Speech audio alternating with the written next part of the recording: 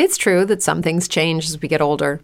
But if you're a woman over 40 and you're dealing with insomnia, brain fog, moodiness, and weight gain, you don't have to accept it as just another part of aging.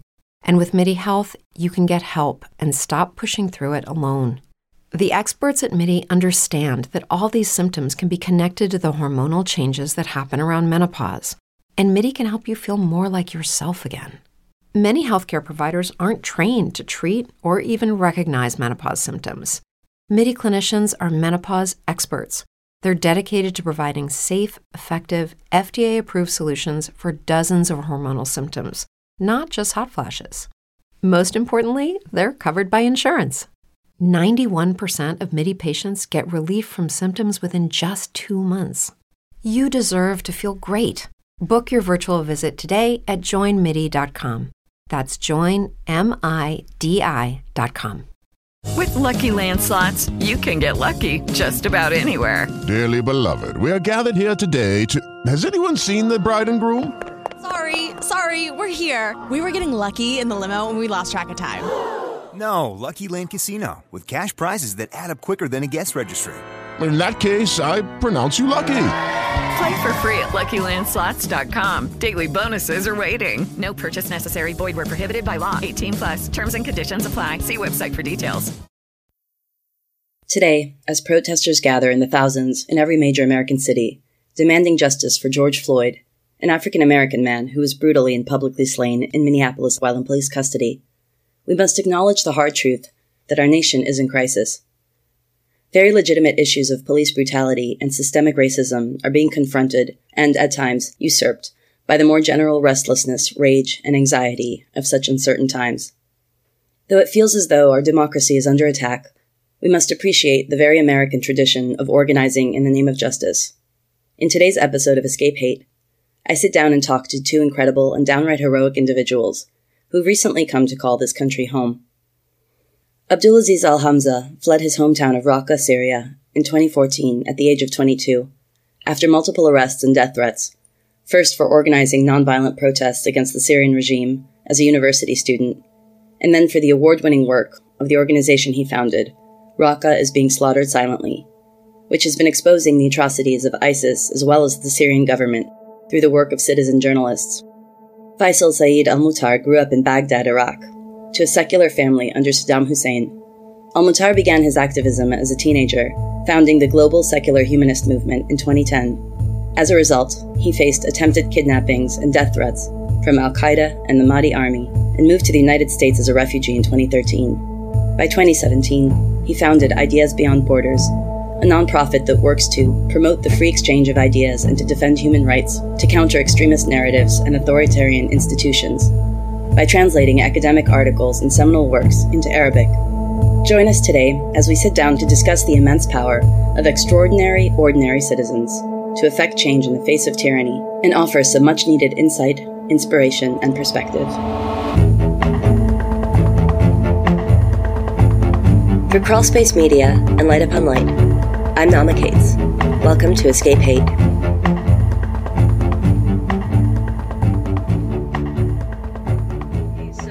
We'll start on ESC-Hate. Normally we talk about polarization, hate, tribalism. Usually it's in the lens of American context here in this country. So values that come up too are freedom of speech, freedom of ideas, freedom of expression. Both of you have a very unique perspective on these values and also on oppression as refugees from Iraq and Syria, where there was oppression and persecution from multiple regimes at different times. So if you'd like to start by maybe giving a bit of a background on yourselves, what you do. I know you were both born in 91, right? Yes. Are we? Okay. Yeah. I had no idea. Well, now you know. So who'd like to start? Maybe we go alphabetically. Aziz. Okay, so my name is Aziz, like real name Abdalaziz, but everyone calls me Aziz. I'm from Syria, from a small city called Raqqa, which was unknown city for a while until a group called ISIS came and turned it to its capital, and everyone started talking about it. I bet so many Syrians didn't hear of my city, and recently my city was like all over the news and all over the TV channels, like wherever I've been. I studied biochemistry back home in Syria, and when the revolution started in 2011, I joined early in the beginning organizing protests, and I got into the media work. I always wanted to be a journalist, so I started covering the news, covering the protests, and I found myself writing articles for international publications and doing media more than anything else, which is what I've been focusing on since then. And I ended up being like a journalist, or what they call it, a journalist, without studying journalism or media. That's more or less who I am. A short version.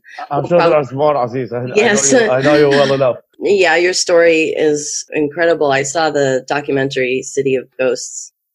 So your organization, your group was Raqqas Being Slaughtered Silently.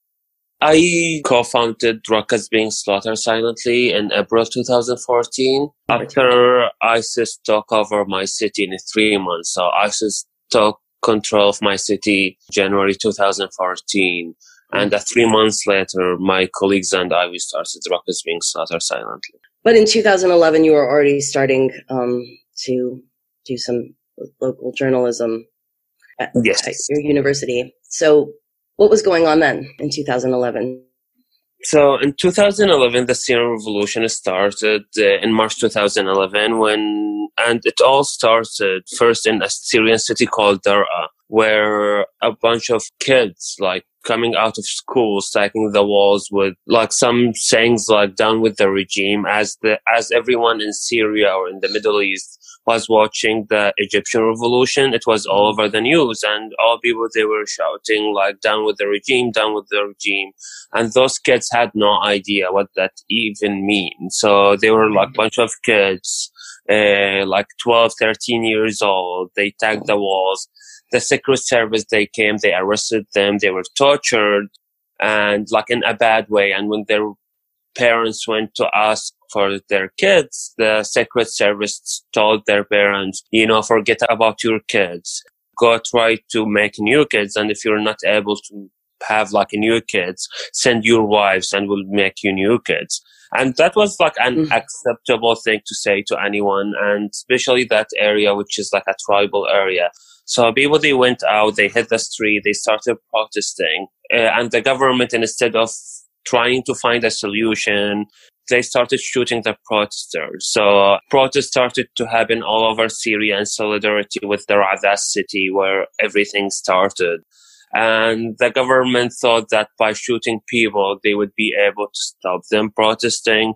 And they didn't know, but day by day, them shooting people would get more people into the streets protesting. So at the time, like when all those events started, I joined the protest early in the beginning.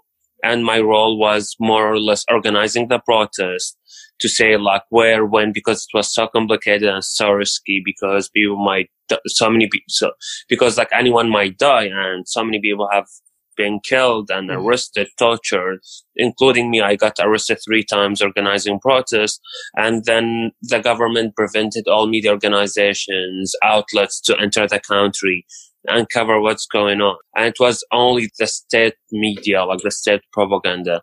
And here where I noticed that we can do something as locals. So I started filming protests with my old Nokia phone and uploading stuff online on YouTube and social media. And my videos of the protest and what's going on were picked by the major TV channels all over the world, although I was using a nickname. It wasn't my real name, to protect my identity, not to be arrested.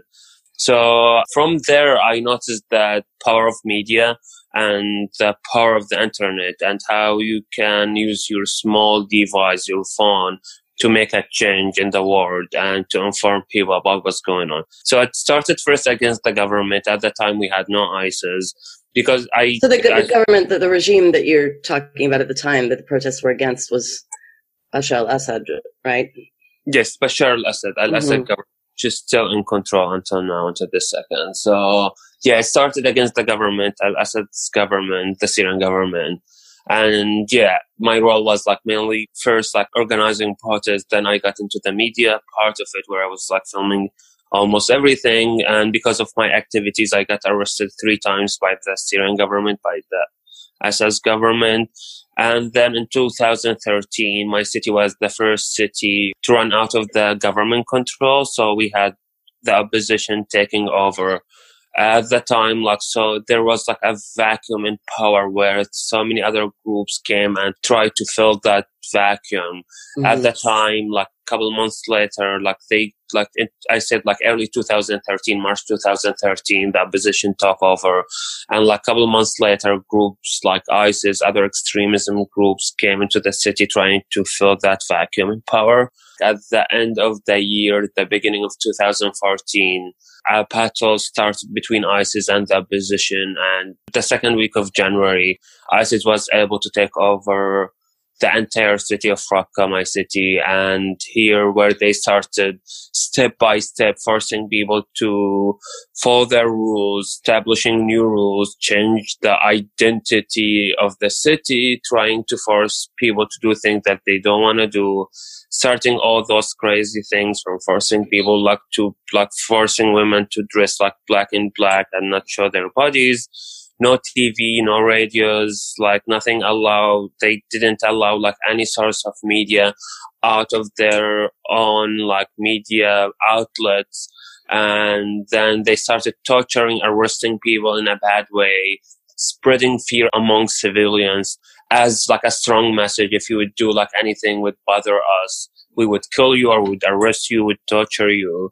And at the time, we were so confused about that group. And 3 months later, we decided that we need to do the same thing that we've done with the government, where we started Raqqas Being Slaughtered Silently to extend our coverage and our movement, not to be against the Syrian regime only, but to include ISIS and all extremism groups. And later on, we've noticed that so many countries started to get involved in the situation. So we've also decided to cover all atrocities, human rights violations committed by any party, whether it's a government, militia, or international community.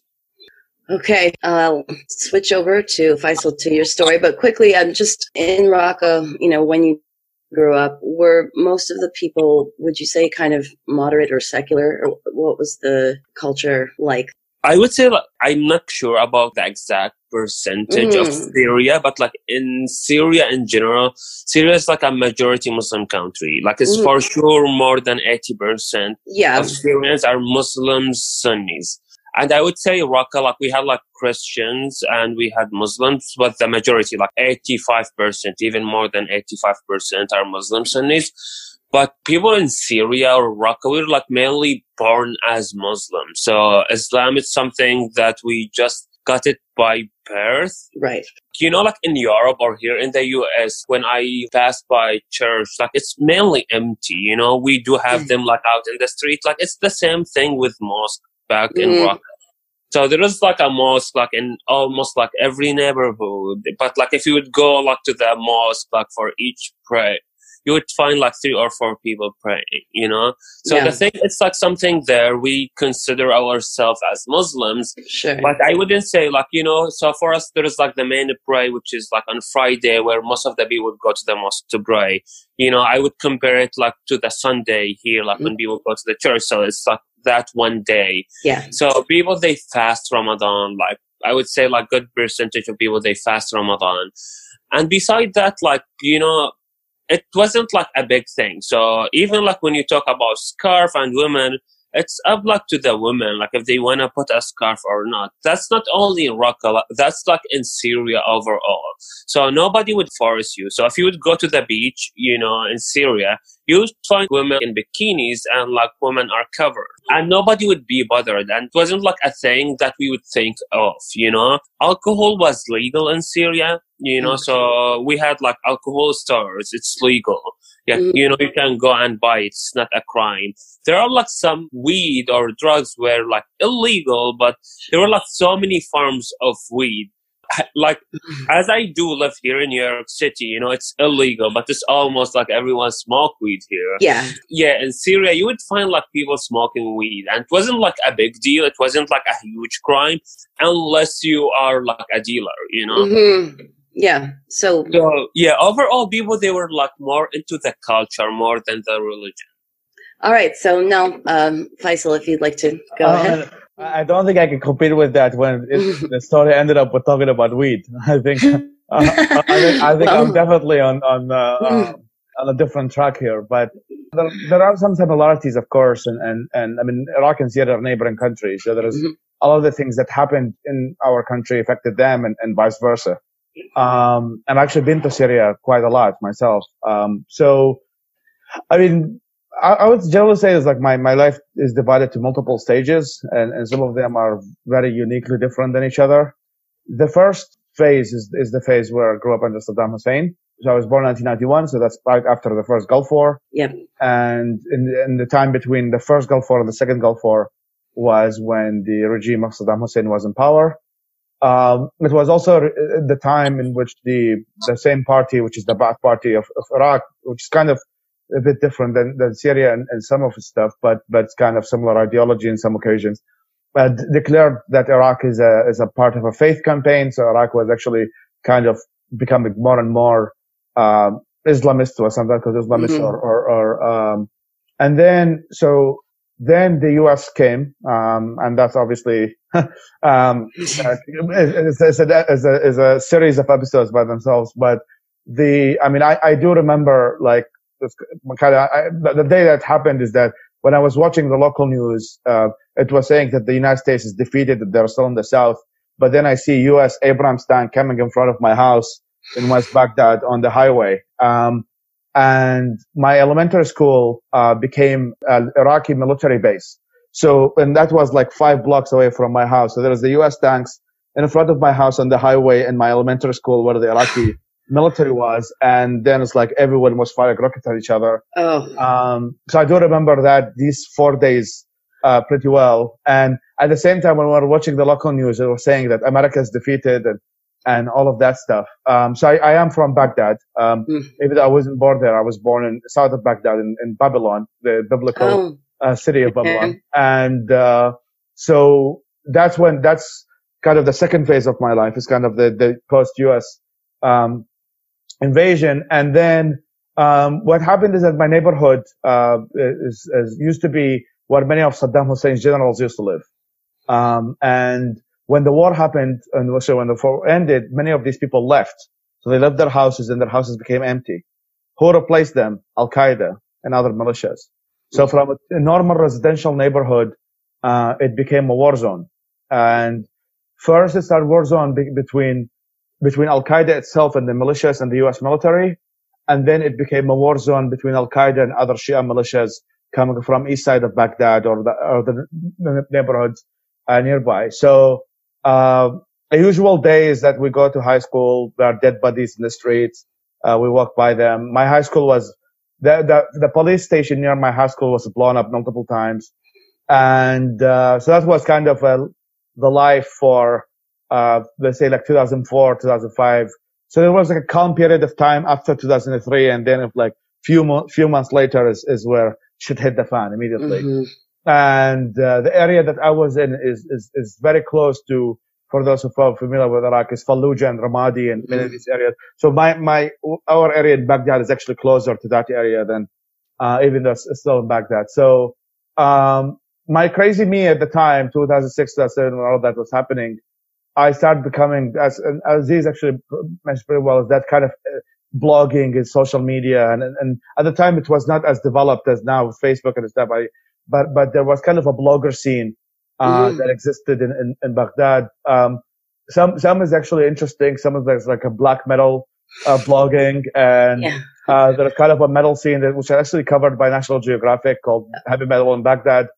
So there were like multiple scenes. Like some was like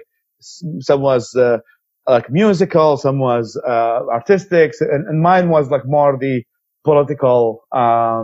And mainly talk about polarization. I say is like my activism was, or the beginning of my activism was mainly anti-polarization. I did grow up by most accounts, kind of because of a moderate family. I never had, we never really discussed these things about Sunnis and Shias and who's what, and how do you pray and whether you hold your hands when you pray and when you, like, it was not really never something that was discussed in the house. nor was something that was discussed in my neighborhood. Like we really, all of us really looked at each other as just neighbors and friends. And the moment that kind of identities started getting shattered, then everybody clinged to their, oh, I'm from this tribe, and oh, I'm from this sect, and I'm from this religion. And obviously religious minorities were kind of the first targets of my neighborhood. First Christians, and everybody started leaving. And so as was all that happening, and I was all blogging, I started getting into, and death threats, and started getting on the scene. And it wasn't really hard to get a death threat. I mean, I'm not trying to claim that was like my heroism, really. It's like, if you had some blog say that people should get along, you would get a death threat. So I'm not here trying to claim that I was so important to the way I get a death threat. In fact, it's like pretty much many of my friends get a death threat. Some of them were targeted, some of them were killed. So these death threats are, because, even I can say I get death threats for doing the Incel podcast, but they're not serious. It's just people talking online, but this is legitimate. Yeah, I mean, in my case, it's like, so they came to my high school, they put a letter and a bullet, and then there were others, like attempted kidnappings and all of that. So when all of that was happening, so I was finishing my high school and also blogging. Then by end of 2009, after finishing my high school, I actually escaped Iraq. So I left Iraq in the end of 2009, and then I went to Lebanon, and my goal was to go to UK, where my sister was living, and then I got my visa rejected. And then at the same time, Lebanon was also having its own issues, as always, which was also some of them sectarian and stuff. And then I got accepted in a university in Malaysia. So I flew from Lebanon to Malaysia, Southeast Asia, mainly for the fact that it's far. So it's not, many of the issues of the Middle East doesn't affect it. It was also safe of a place that in order for me to apply for refugee status, I will be able to kind of have the wait, while Lebanon and other places I was not able to. So I went to Malaysia, I was studying there, but at the same time I applied for refugee status. And then I went from like Iraqi blogging to more international blogging. So I started writing in English more, and then I created the Facebook page that eventually now have 300,000 followers. And within, so all that happening, and then I got accepted to come to America in 2013 as a refugee. So it's been like 7 years from now. And then it's kind of like a combination of survival guilt into, there's something to do. So first I started working, I worked a lot of digital marketing and stuff, so I get a normal job when I arrived to America. But then after a bit, I realized that there is something that can be done. And I am very much qualified to do it and all of that. Then I started kind of getting engaged in the nonprofit scene, and started to work with this organization called movements.org. And then when that was happening, I became kind of a figure, getting invited to speeches and all of that. And then I was able to kind of cultivate funders to start my organization, Ideas Beyond Borders, which is really kind of the journey of my life, knowing that the ecosystem in which many people my age were growing up in, and I hope we can touch on, like, from conspiracy theories to bad science to all of that, and realizing that speaking English is a privilege, and then like seeing that most of Arabic internet is not equipped with any material about critical thinking or media literacy or science and all that. Not to say that this exists in all other languages, but I think Arabic based upon the conflicts that exist there, in which critical thinking and anti-polarization ideology really comes in handy when someone is trying to recruit you to kill the other guy. So I started this organization mainly as of 3 years ago. Now we just had our anniversary, 3-year anniversary, which is to provide that alternative to extremism, to teach critical thinking, and that's kind of inspiration of my story, beginning from Iraq. And I was one of the, I would say, like, my parents taught me English. Both of my dad stayed in the UK. And so I kind of fit the stereotype of an Asian family of doctors and engineers. So my dad is a doctor, my mom is a lawyer, and 2 of my brothers are engineers, and 2 of them are doctors. And I'm the loser in the family. Right. The loser. We were able to study English from a young age. So one of the things that I think is very interesting about Iraq that could be a bit different, but also similar to Syria in some occasions, is that, so Iraq was compared to 1984 during Saddam Hussein. So we went from one state media to then eventually turned into 1,000 political parties and 1,000 media stations. So we went that 2003 war. We moved from 1984 to Brave New World in 3 months. So we moved from just like one state, one leader into multiple political parties. This party represents the Kurds, this party represents the Shias, this party represents this part of the Shias, and this party represents this section of the Sunnis. And we turned into absolute chaos. And when that chaos came again, it started, the vacuum started being filled with extremists, started being filled with charlatans. And I've seen them like in my daily life. I've seen like literally Al-Qaeda recruiters walking around. And even times like were difficult in some occasions, they were giving like blankets to people. Cause that's also sometimes forgotten when you look at these groups as just bunch of militias holding guns. But there was this element of governance, of social cohesion, of like interaction with the local community that they have done in some occasions much better job than the Iraqi government itself. So that way there were times in which many people trusted these groups far much more than trusted the government, which was amazingly corrupt and still is in many occasions. So it's really like to summarize my life, it's really been a constant conflict of all of these militias and governments. And then after I moved here, like it's been 7 years. And then I think I was in a patio of a friend of mine in New York.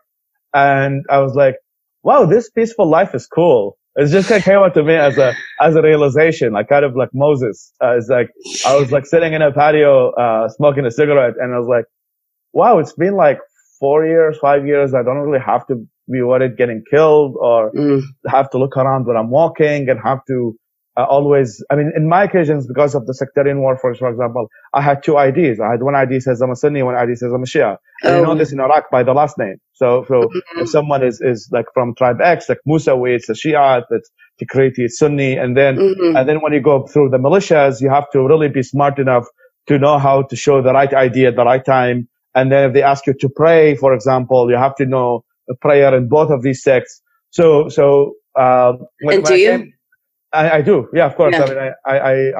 I had to learn it, whether I like it or not. So, and then, so in a ways like that kind of, peaceful life, at least for a bit, until this global pandemic hit, is that I was like, oh, like it's been a difference in kind of how did I live my life from a kid looking around his shoulder 24/7 into kind of now, hopefully a bit more peaceful, and my goal is that I would love that my country of birth, Iraq, would have that luxury of peace and coexistence of people of all different religions. And whether it's New York, whether it's when I'm now in Virginia, as the people walk around, they don't care if this guy's a Christian or this guy is a Hindu and this guy is a Muslim and which sect it is. And everyone is minding their own business. And I hope that like Iraq one day will get that, whether Iraq can continue to be what it is, or whether it's going to become a 30 states in the future. Just the goal is that I wish, like, for example, like Syria and Iraq, people would be able to travel easily, would be able to, and in peace and not worry about the flight being blown up or the bus coming from Baghdad to Damascus would be stopped by terrorists and getting all the people killed. So this is sounds like basic stuff, but I think it's definitely something that I would love to see happening. And you're working towards it. That's the goal. Yes. Yeah.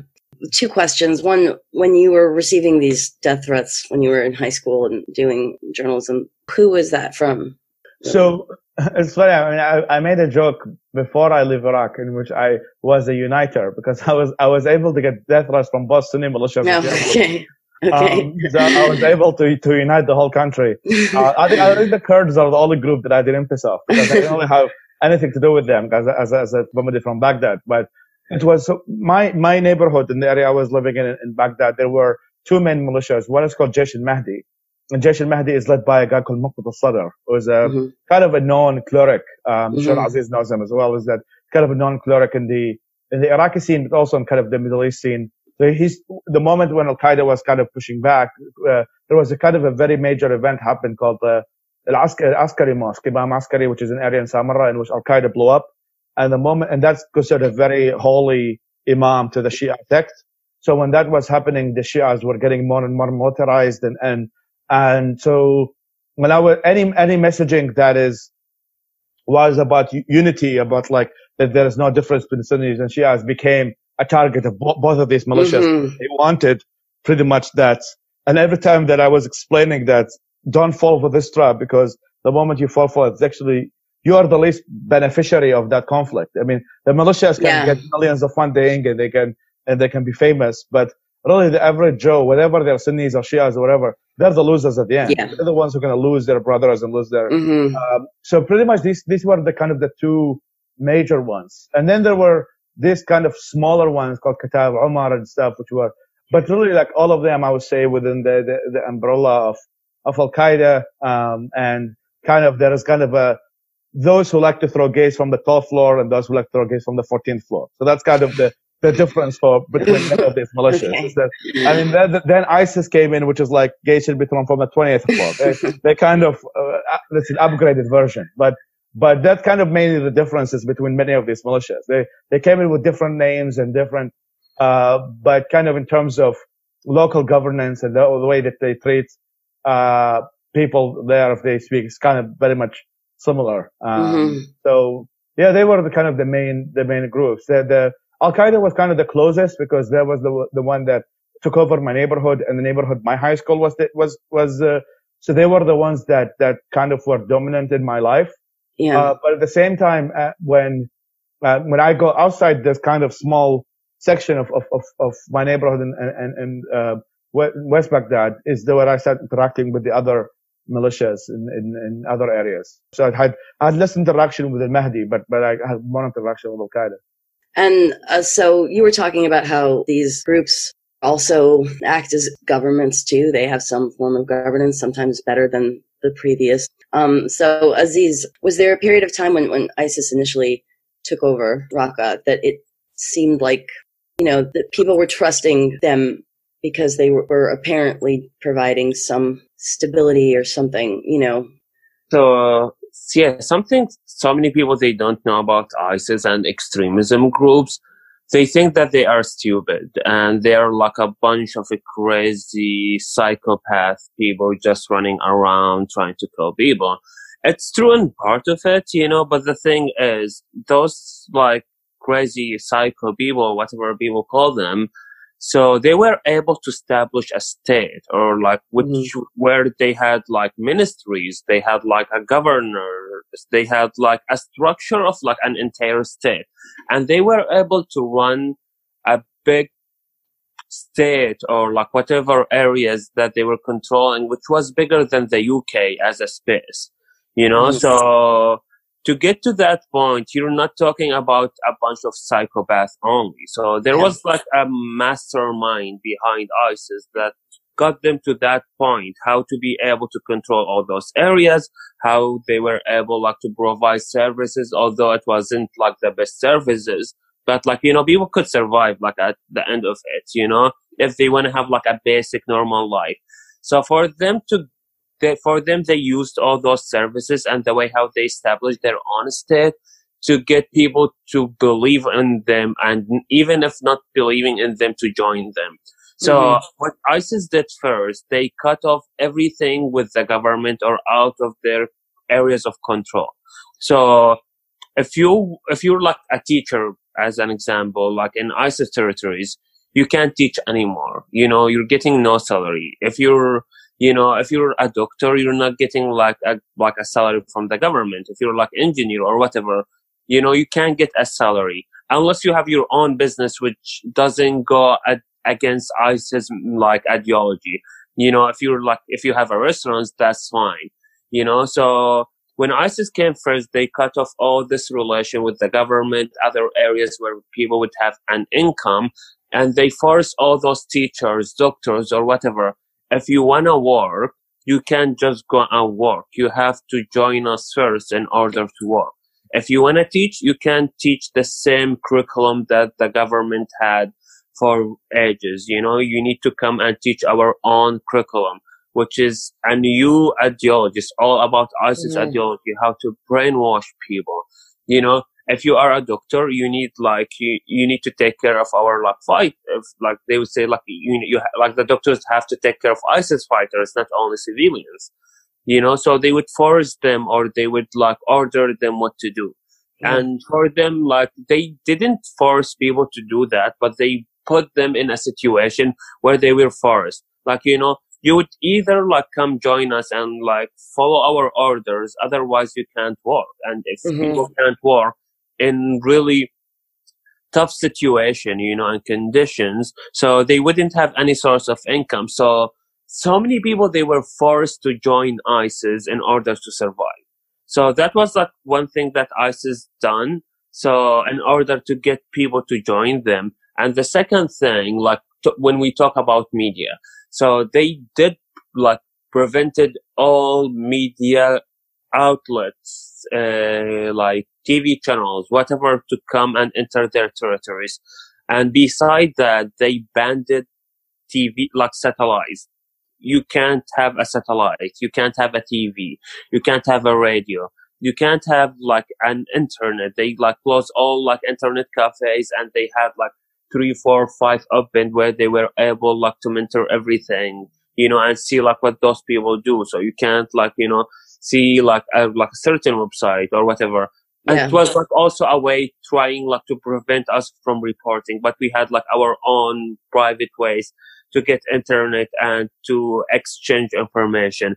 So if you don't mind talking a little bit more about that, how did you do that with, access to the internet cut off and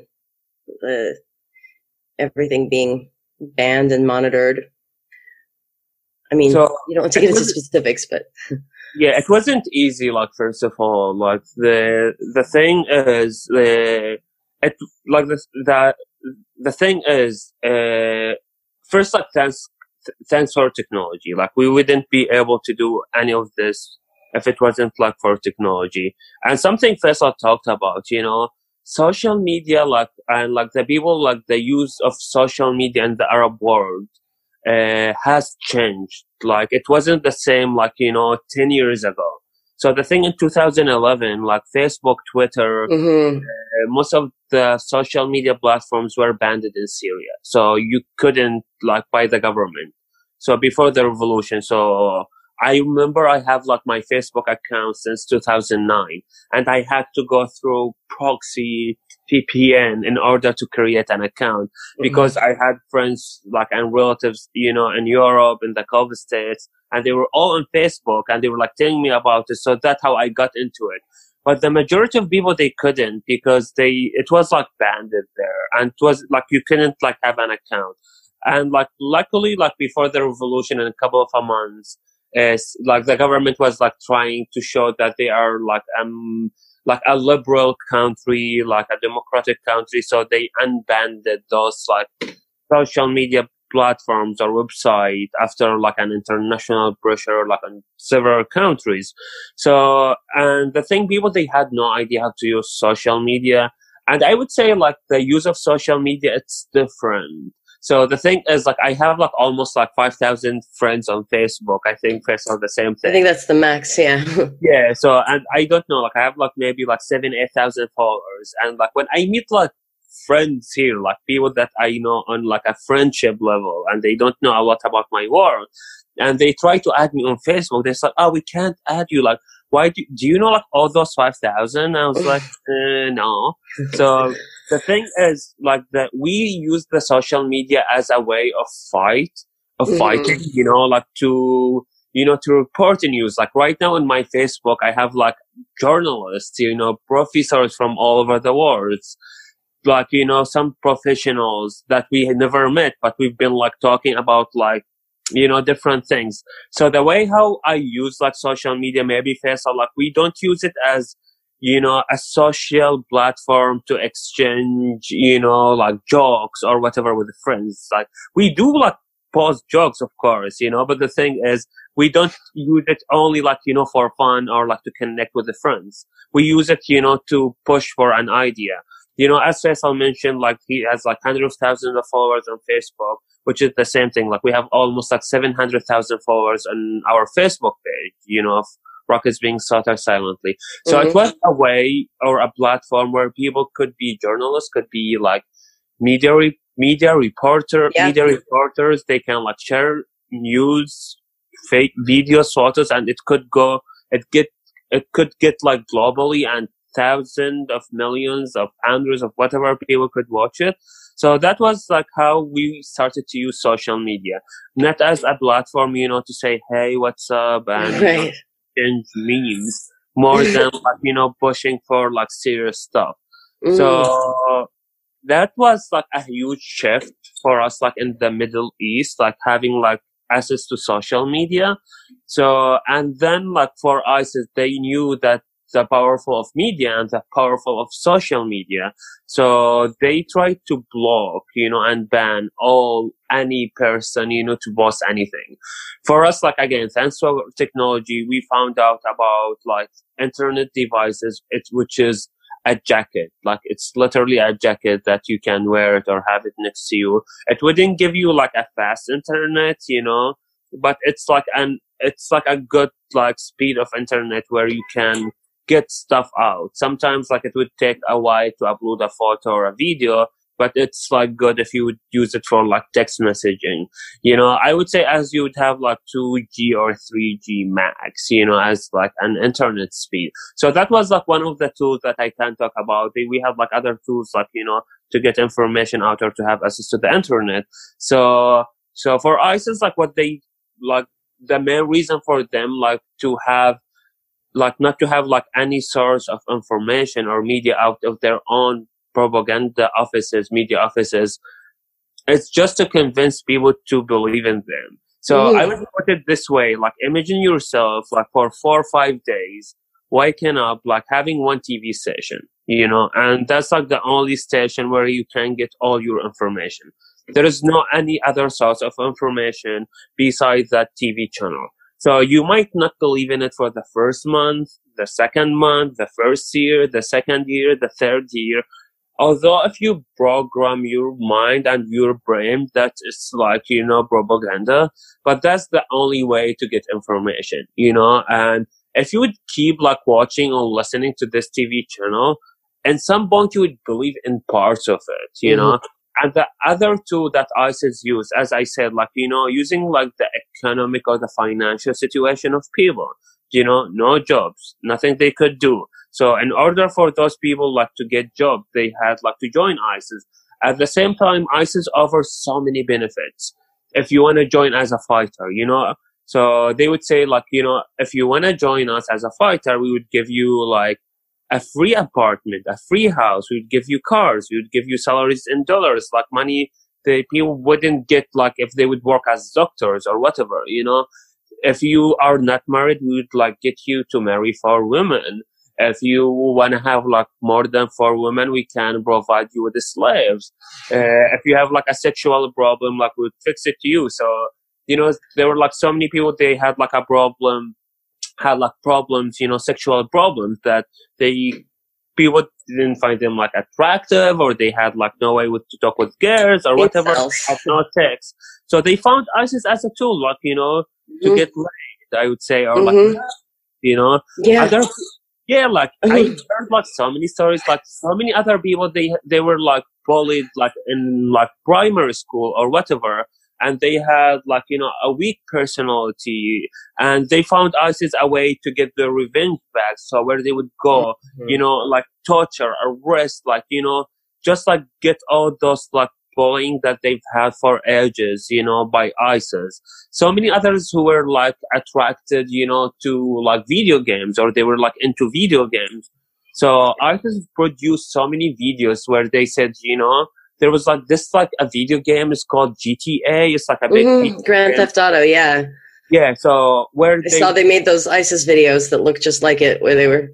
Yeah, so they produced like an exact same video. Yeah. Like, tried like to replicate like a video of GTA and telling people, come get a gun, you can get into a car, drive the car, shoot other like bad people, get their car, get their gun, as you're playing like a video game. They had like replicate like and like entire part of the video from the game. So many people from like all over the world, they went and joined. I've interviewed and met people from like Europe who were I didn't meet them. I met their families, and their relatives. Those foreigners, fighters who went and joined ISIS, trying to understand why they went and joined. So many of them, they were like homeless. They faced like racism in their community wherever they were. They came like to Europe as like immigrant. They faced like big pushback from the community. They were like arrested because of their race, because of their color, because of their religion. And they found ISIS like a way, to have like a really pretty life. If you are homeless, having like no life, and someone would come and offer you like a house, cars, like women, like so many people found ISIS like as like a solution to survive or to have a life.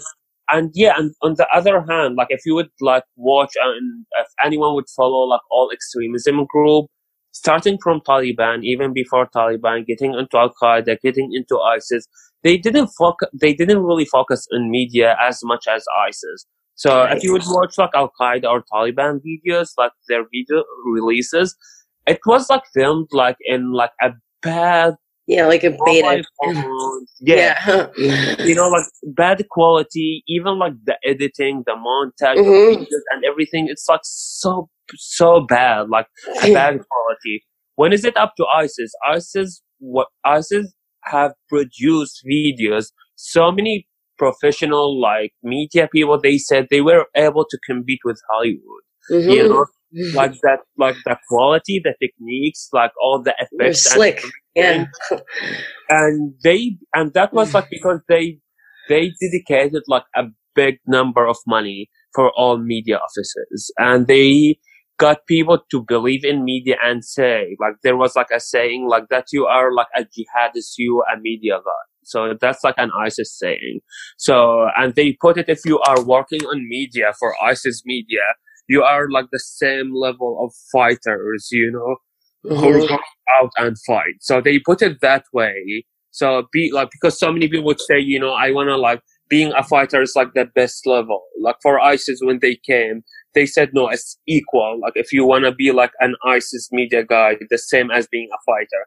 So that attracted so many, people with like media skills to go to the media field and produce all those videos that was able like, to brainwash thousands or like millions of people from like all over the world. And the thing with ISIS, they focused like on like the governors. So they had like offices like for water, like they were like getting taxes from people, like electricity services, although they were like bombed. So they had like a mastermind behind like them.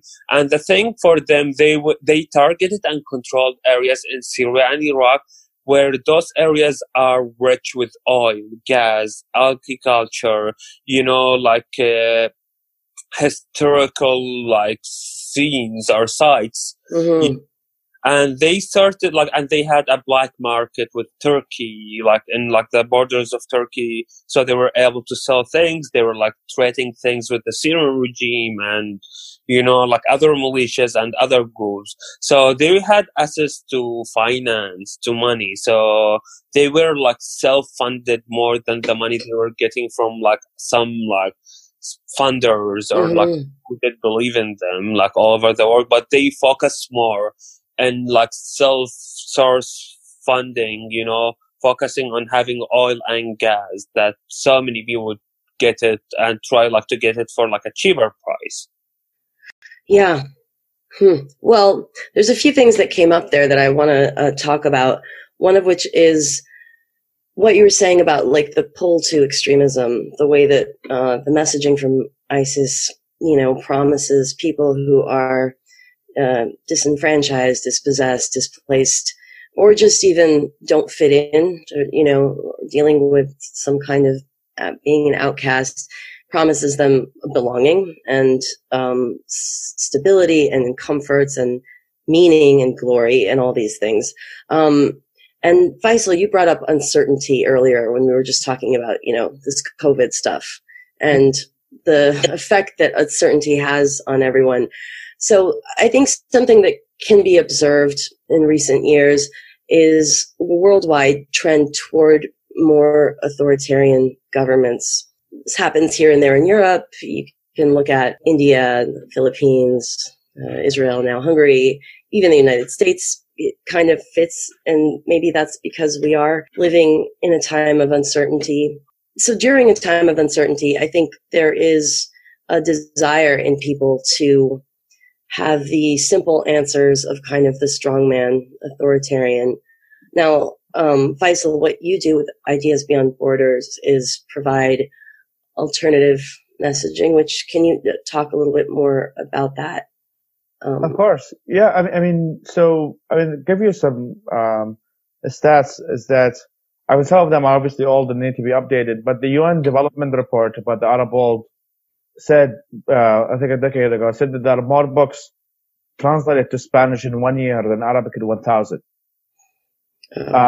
And there are also new studies on kind of how much internet is actually available in Arabic, kind of like in major websites like Wikipedia and others. They some narrowed it down to only 0.6%, of Wikipedia, or not Wikipedia, but internet indexing in Arabic.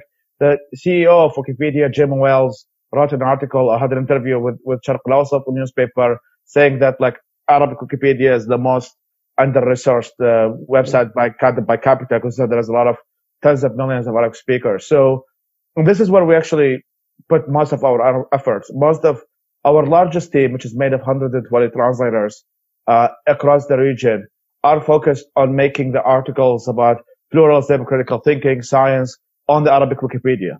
So in that way, especially now, as is relevant as is on COVID, is that we started this kind of task force of students from medical background or science background to look at all of the articles about COVID and make sure that they're well scientifically referenced, that they have all of the data as they match with the good German Wikipedia or the English Wikipedia. So this is where I think is to kind of, with uncertainty, is that one of the main things that are also mentioning is that extremism and all of these stuff are a spectrum. And there are people who are more likelihood to be kind of pulled. If you look at extremism from 0 to 10, 10 being ISIS and 0 being so far from ISIS. And the kind of when there is a lot of ecosystem of misinformation and conspiracies, then people will want to get the kind of the extremist answer and some extent kind of the stable answer. And that's what to some extent conspiracy theory is able to provide as well. And here's a simple answer of how the world works. There are some Jews who sit in Fifth Avenue, there are 15 of them, and they control, they control 7 billion people, and that's all compared to like looking at the world as amazingly complicated with a lot of different interests, even within the U.S. government, there are people who hate each other, or even within the government, there are people who, and even like these countries that we think of could be allies in one thing, but not allies on the other. So generally the extremists, and authoritarians, I think sometimes both can be put in the same category on this one, is that they try to provide simple answers. I mean, ISIS is definitely, and I think what's also interesting about ISIS is that I think they have the best solution in a way by offering what I call a win-win-win situation. Because in their situation, if you get killed in the name of ISIS, you go to heaven. If you don't get killed in the name of ISIS, you get to heaven. If you get killed, you get to heaven. So in a way, you always win. There is no, if you actually believe in that, if you take that seriously, there is no such thing as a lose, is that you can always win. And that's why I think what kind of made ISIS kind of more powerful. Also the fact that compared to Al-Qaeda that I grew up in, they were able to prove themselves, and ISIS was able to create a state. And by them able to create a state, that was a pull for people to be like, oh, why not do the same? And the same happened with the Ayatollah Khomeini with Iran. It's like they were able to had an Islamic revolution, took over, and then people were like, oh, look, this actually can actually succeed. So why not we? So they became a motivator. But also it's worth mentioning that it's still, when we're talking about numbers, because even like when we're talking about global pandemic, it can be related in this regard, is that the people who actually joined ISIS from Mosul, from Iraq, from Syria, from all of that, are still a very small amount in percentage-wise. Like most people did not join ISIS. Like there's no, like ISIS membership is not 50 million people. I mean, it's still the people who were willing to take that step to be like, you know what, raping Yazidi women is fine and beheading gays is okay, and what I mean, we actually operate as an organization have a lot of partnerships in Iraq in areas that were controlled by ISIS. And that's Mosul and University of Mosul and universities across the country. And I did add, I would say the privilege of talking to some of the students who are, well, they were 18 or 19, but they were kind of very big like adults and were amazingly mature. And one of the things is that one of the students that I talked to, he said that like, oh, well, he grew up kind of believing that caliphate was a good idea and stuff like that. But then he's like, wakes up every day, sees a beheading, sees, blood in the streets, sees all of that. And they're like, you know what? I don't want a caliphate. That sounds like a bad idea. Like many people had the theory of it, like it was an abstract ideas that, oh, this is the best thing to do, etc. But then when they were actually seeing it in real life, they were like, oh shit, this is not what I signed up for. Yeah. And that's what I think explains also why IBB has been successful a lot in our viewership. I mean, our content viewership is by the tens of millions. And I think some of it also has to do with the fact is that many people don't know what is right, but they know what's wrong. They have seen the authoritarians from the kind of the Ba'ath Party or the socialist side and the Arab national side, and they have seen the authoritarianism of ISIS and all of others, and they're looking for an alternative. And we are trying to be that alternative, in which like even now we're actually doing a lot of humanitarian work as well, especially because of COVID and giving people food and mask. One of the things that I think what makes us very unique is that we don't ask you something in return. And people are appreciating that because they are used to this humanitarianism in which if they give you a piece of meal, well, here's this book you should read, it's the right one, or here's this militia that you should. And I think is that people are now having a resentment towards that. And for us to, when they see an organization like ours, or like, you know what, here's some food, you're poor, take it. You don't have to sign anything. You don't have to read any book. You don't have to join anything. Just take care of your health and be safe.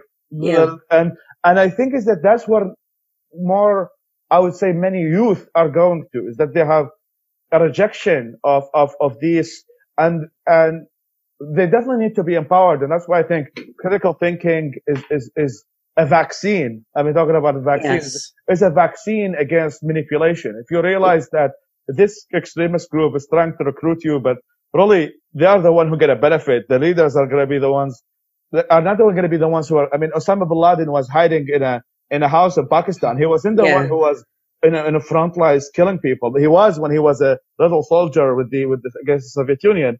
But when he became a leader, he's not the one being hurt. It's your brother and your cousin and you, in our case, you're being used. The more they get equipped by critical thinking and they start looking for evidence and start seeing that many of these ideologies, whether it's extremist or authoritarian, start being deconstructed. Start making absolute no sense. And it's definitely a lot of effort. We're talking about generations that lived under oppression, lived under conspiracy theories. I mean, I wrote this article that I was kind of doing calculations in time. And I was like, if somebody is 50 today in Iraq, he at least grew up 5 wars or 6 wars in a row. So if you were born, like, let's say if you're born like 70 or 60s, by the time you're 18, the Iraq-Iran war happened. By you're 20, the Iraq-Iran war happened, which is 8 years. That is one of the most devastating war actually Iraq's ever had, which is 8-year war of kind of a stalemate. So like they kill 500, we kill 500, next week the same, and then the economy was devastated. Then a few years later, as Saddam goes in and invades Kuwait, so then there's that other war, and then after that war, there is the sanctions after that war, and you are all living with like 2-state television. One is run by Saddam himself, and one is run by Uday Saddam Hussein, which is like Saddam Hussein on steroids. So if you think Saddam was a bad guy, try his son. So then this is like the other 10 years. Then then there's a second Gulf War happens. And then after that war, then there is kind of a moment of peace for a month or two. And then there is the other civil war. And then ISIS came in. So imagine this is like the target audience that we are dealing with. It's a very traumatized target audience. Yes. It's the target audience that really doesn't have a trust in anything because we've tried this, we've tried that, we've tried this. What makes you the good guy? Because everyone have been telling us we are the good guy, and what makes you? But I think there is still that, I would say, to some extent, human urge that they want to live in peace. I think most people, wherever you come from, maybe that's a general statement, but if you take this kind of extreme ideologies aside and you kind of look at humanity at large, even when they get defensive or when they get tribal, many of these are just defense mechanisms for them to be able to feed their family and be able, I don't think, and that could be a statement that I would regret, is that I don't think any mother, or most mothers, 99% of mothers, would like their son being shot. I don't think I don't think they want to live with that condition. I don't think they want to live with that uncertainty, whether they know that their kid will be killed today or not. I think most people in Iraq, in Syria, in France, whatever you name them, want to be in that situation, which they can still have food and they can still, and what happens is that these authoritarians, these extremists try to kind of create the illusion that they can offer that. Mm-hmm. And then they give you that huge sense of uncertainty. And obviously if you add to it the layer, like the layer of kind of you're part of a big war and you're part of a war between good and evil, you obviously spice things up. But I think is that, and when the good things is that these things fail. They always fail, extremist ideologies. And now it's like utopia.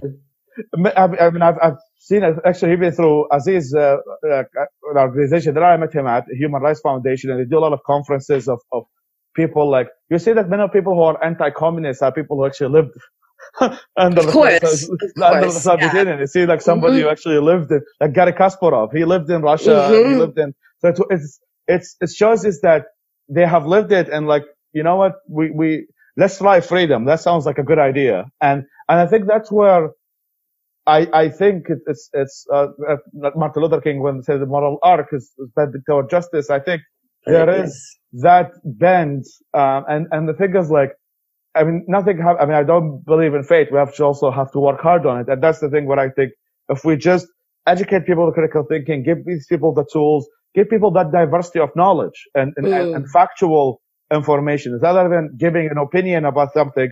I was like, oh, here's the history of the Arab world. Here's like kind of the basic that you should know, other than then there is the Shia version or the Sunni version, or but rather evidence-based, in which, you know what, you'll make up your mind if you get exposed to all these different perspectives, and you might see that some perspectives might look very different, but they're coming from the same place, or and just give, I think, allowing people to see that diversity of knowledge.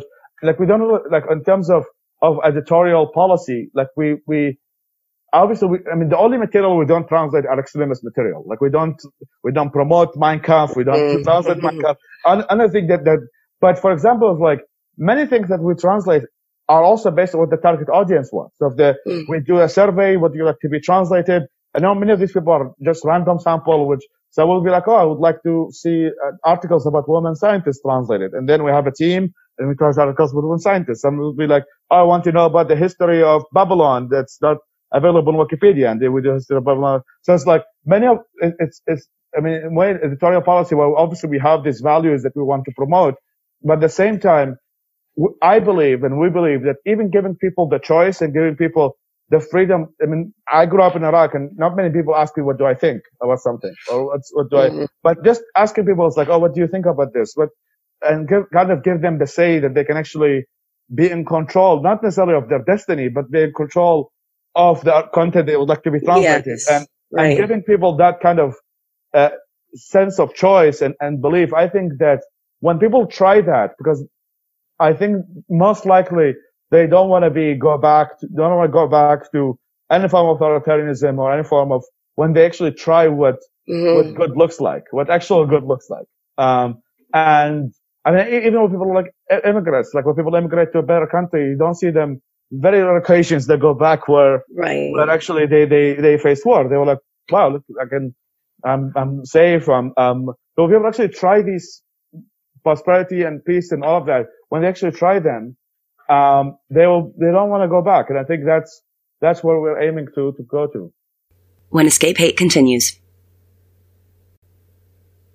We're talking about the power of messaging and how some people at least relate to me that they feel that it's hard to compete with extremist messaging because it gives the simple answers. It has this seductive draw to it and it makes all these promises. But people are responding to your messaging, obviously. The viewership is very high. People want to read this material.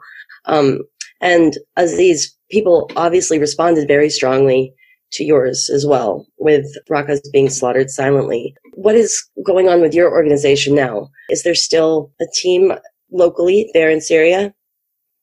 Yes. So the thing for us, like, yeah, we're still operating in Syria right now. We've started different programs focusing on youth development, focusing on activism, especially working with local journalists, activists. So we've been providing trainings for different NGOs, different activists and people in there. For us, we focus mainly how to fight the ideology, which is something so many people weren't, and like I would say, like even like mainly governments weren't focused on. So many people, or like so many governments and the international community, everyone have been like celebrating the defeating of ISIS, like the military defeat of ISIS, I would say. But the thing is, like ISIS have been defeated military, but it hasn't been defeated like as an ideology or as a mentality. So the thing is, ISIS is not in Syria or in Iraq or like in certain countries in Africa or like Central Asia. We've seen ISIS everywhere with attacks, like whether it's in Europe, whether it's in the US or Asia, Africa, it's been all over. So the thing is that ISIS ideology got people all over the world. And the thing for us, we always focus on counter narrative, on counter ideology, and we knew that the only way to defeat ISIS ideology is to replace it with another ideology and trying to fight with ideas. So right now we're focusing more and mainly on education, because we see it as the only way to get not to get like a new generation of ISIS. So everyone was shocked by the idea of Al-Qaeda. Everyone was shocked by Al-Qaeda and how horrible and bad Al-Qaeda is. But the thing when we had ISIS, like not everyone, like people almost forgot about Al-Qaeda. Like experts, like, professionals stopped talking about Al-Qaeda as it didn't exist at all, because how worse ISIS was, like if you would like compare it with Al-Qaeda. So one of like the people that I met who's like a professor and someone who's been working in de-radicalization, counter-extremism, following like jihadist groups, he said something like made me laugh. He said, like, if you want to compare Al-Qaeda to ISIS, like Al-Qaeda consider as a civil society organization, so just to describe how bad ISIS is. So the thing is, nobody thought that we'd have like a terrorist organization worse than Al-Qaeda, and we had ISIS. So the thing is, if we wouldn't defeat like the ideology of ISIS, the ideology of extremism, we would be shocked by having like another terrorist group where we'd say, where we'd like have like this way of comparing that friend said, ISIS was like a civil society organization, if you would compare it to that other group. So that's what we've been like working on. So the thing we've already started in Raqqa, other cities in Syria, and we're trying to extend our projects to reach the neighboring countries. And then hopefully, like in the future, we would be able like to replicate those programs in areas where there is extremism or areas where they had extremism in some point. So through education and also empowering people on the ground, something that I think is interesting is that we were both born in 91. And I think at that time, it was after the collapse of the Soviet Union, and there was an idea that democracy, liberal democracy, would, be spread throughout the world and triumph, and be the only remaining form of government everywhere. And obviously, it hasn't worked out that way. And I think there's probably some mistrust of it in certain regions, and probably in the regions where you're from, due to the way certain things played out. So maybe if you'd like to speak to that a little bit, and how you think people might be able to regain trust in democracy and whether they actually want it. Because some people believe that, they don't.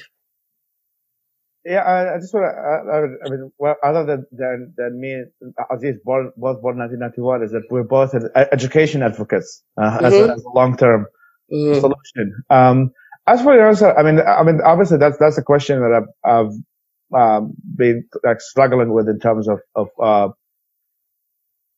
mean, I think liberal democracy can mean different things in different places, and there are different characteristics that could be cultural that will not be the same as of everyone else. I'm not trying to be more relativistic in that regard, but what I'm saying is that culture does play a role of how some of these countries are shaped, and there's no one size fits all solution in which everything would look the same. I mean, even liberal democracies themselves, America and Canada might be both considered liberal democracy, but the way, like from electoral college in America to parliamentarian system in Canada and all of that stuff, even though these are all North American, considered the West vaguely, and so I personally, as an organization, I would say is that if we equip the people with the right information, with factual information, and we give them that these are kind of the systems that you want to live in, these are systems that are available, and there is an option that if people are critically thinking and really following reason and following evidence, as a great book we translated by Steven Pinker called Enlightenment Now, which really explains like that, and to might be surprised to your audience, but we got a group from Iraq during the Iraq protest requested that we print Enlightenment Now. They emailed us, and I was like, what? A group of Iraqi protesters. And then I told them, like, we're not only going to give you permission to print, but we're going to pay you for it to print. And then and a week later, we got another request to actually print other 2,000 books. So we had a tent during the Iraqi protest a few months ago, in which a tent of enlightenment. There were people like coming in and picking up Enlightenment Now, and there were some other books some people bought from other libraries, like On Liberty and all of this stuff about freedom of speech and freedom of expression. And when I was asking like some of the people over there, like, okay, so what's this protest about? And like, what's kind of, there's one common agenda, and freedom of expression and freedom of religion and kind of, in some cases, actually the separation of religion and state, like secularism and stuff, seem to have been a central piece of many of these, at least recent protests, not the Intifada 1991, but kind of this current protest. So, I mean, in terms of like, how would that really pan out if these same protesters were trained enough to be able to have civic engagement, to be able to form political parties, and is for their own to decide. But I think it's most likely will have common characteristics that allow freedom of expression, that allow some freedom compared to others. And also, I mean, for example, it's like, I mean, I've lived in many countries, and I have to say this. For example, it's like Singapore, right? It's an interesting model in which people are economically prosperous, but they don't have the kind of freedom of speech and that exists in the West. But in many cases, like Singapore is not, well, it's authoritarian in some things, they're free on others. And if you ask many people there, they'll probably prefer living in Singapore than they would prefer living in America based upon the safety and the prosperity they have. Is Singapore the worst possible situation people might end up in the Middle East? Well, I wish we are like Singapore.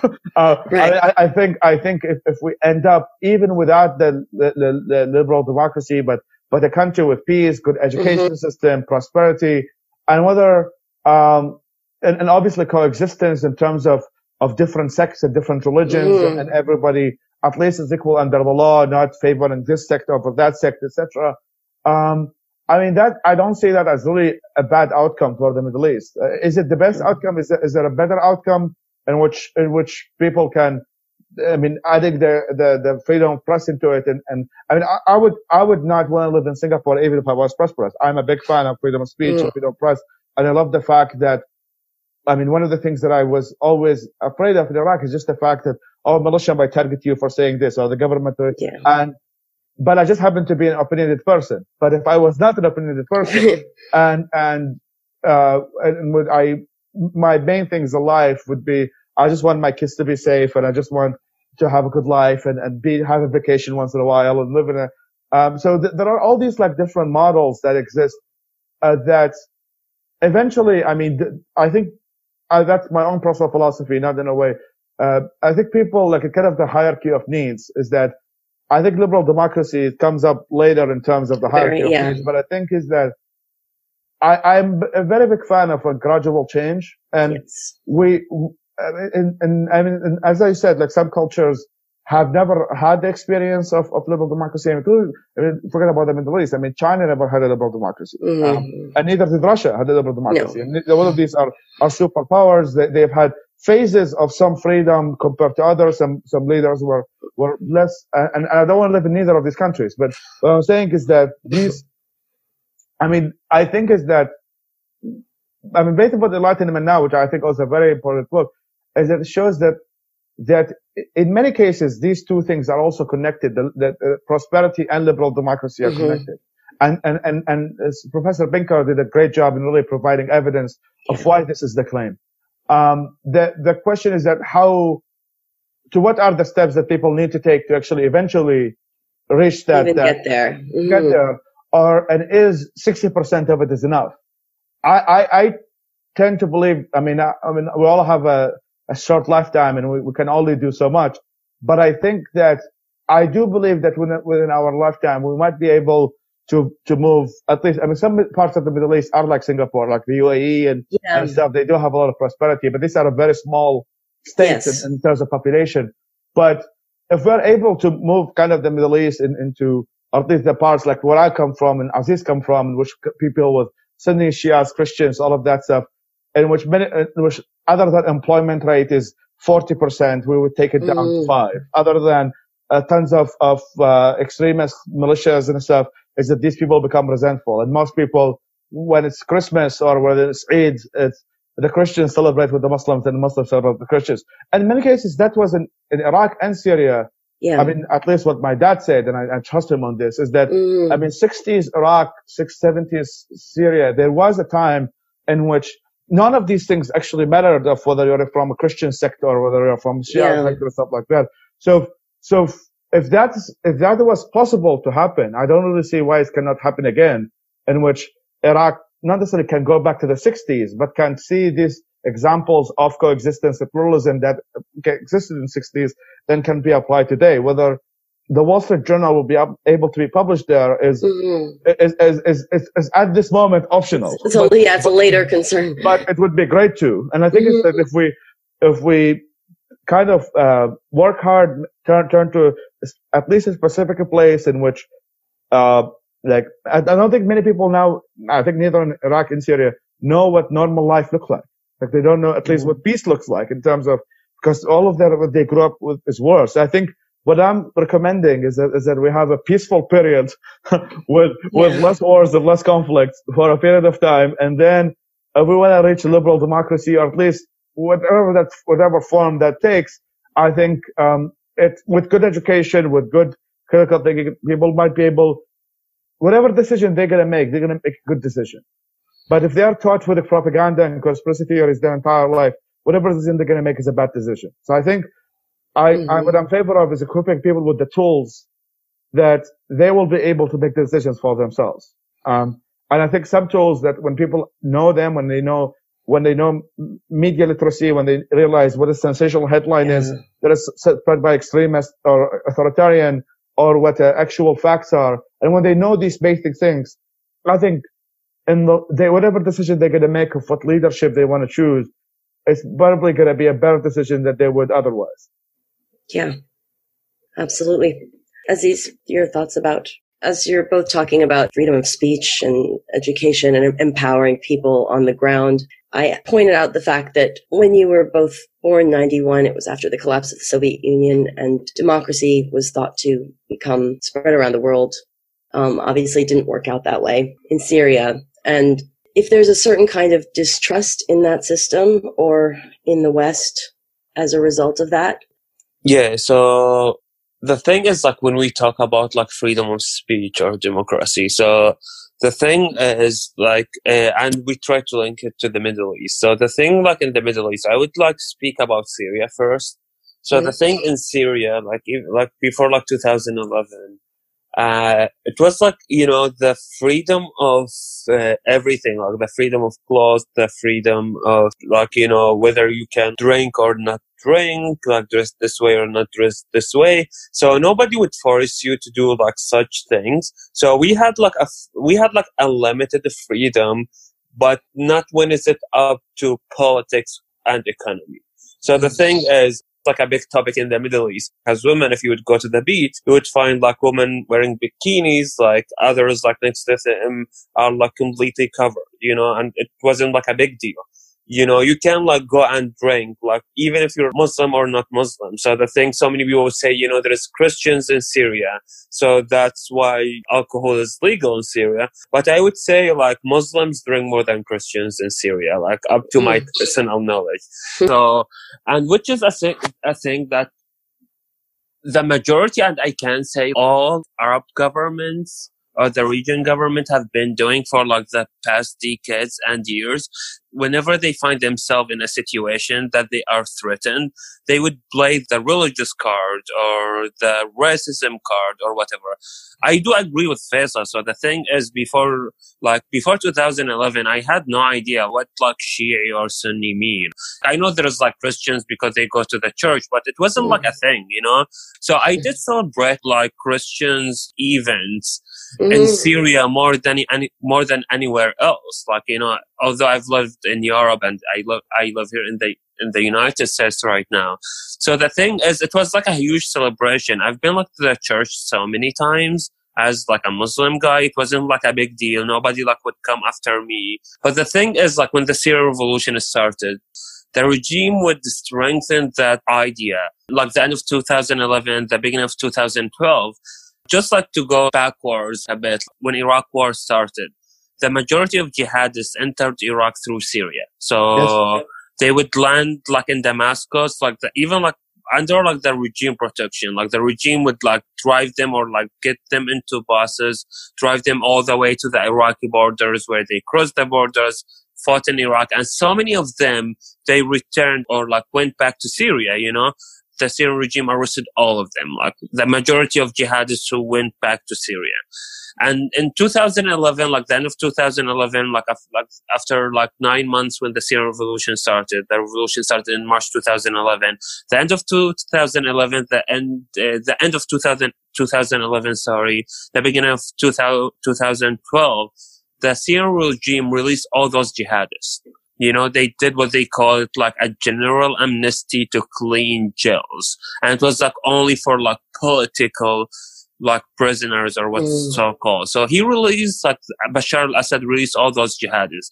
So what would you imagine those jihadists would do? Would go and, open schools and farms and gardens. So the majority of the extremists and the jihadists in Syria, although I hate the word jihadist, but I don't know that's the best way to describe it.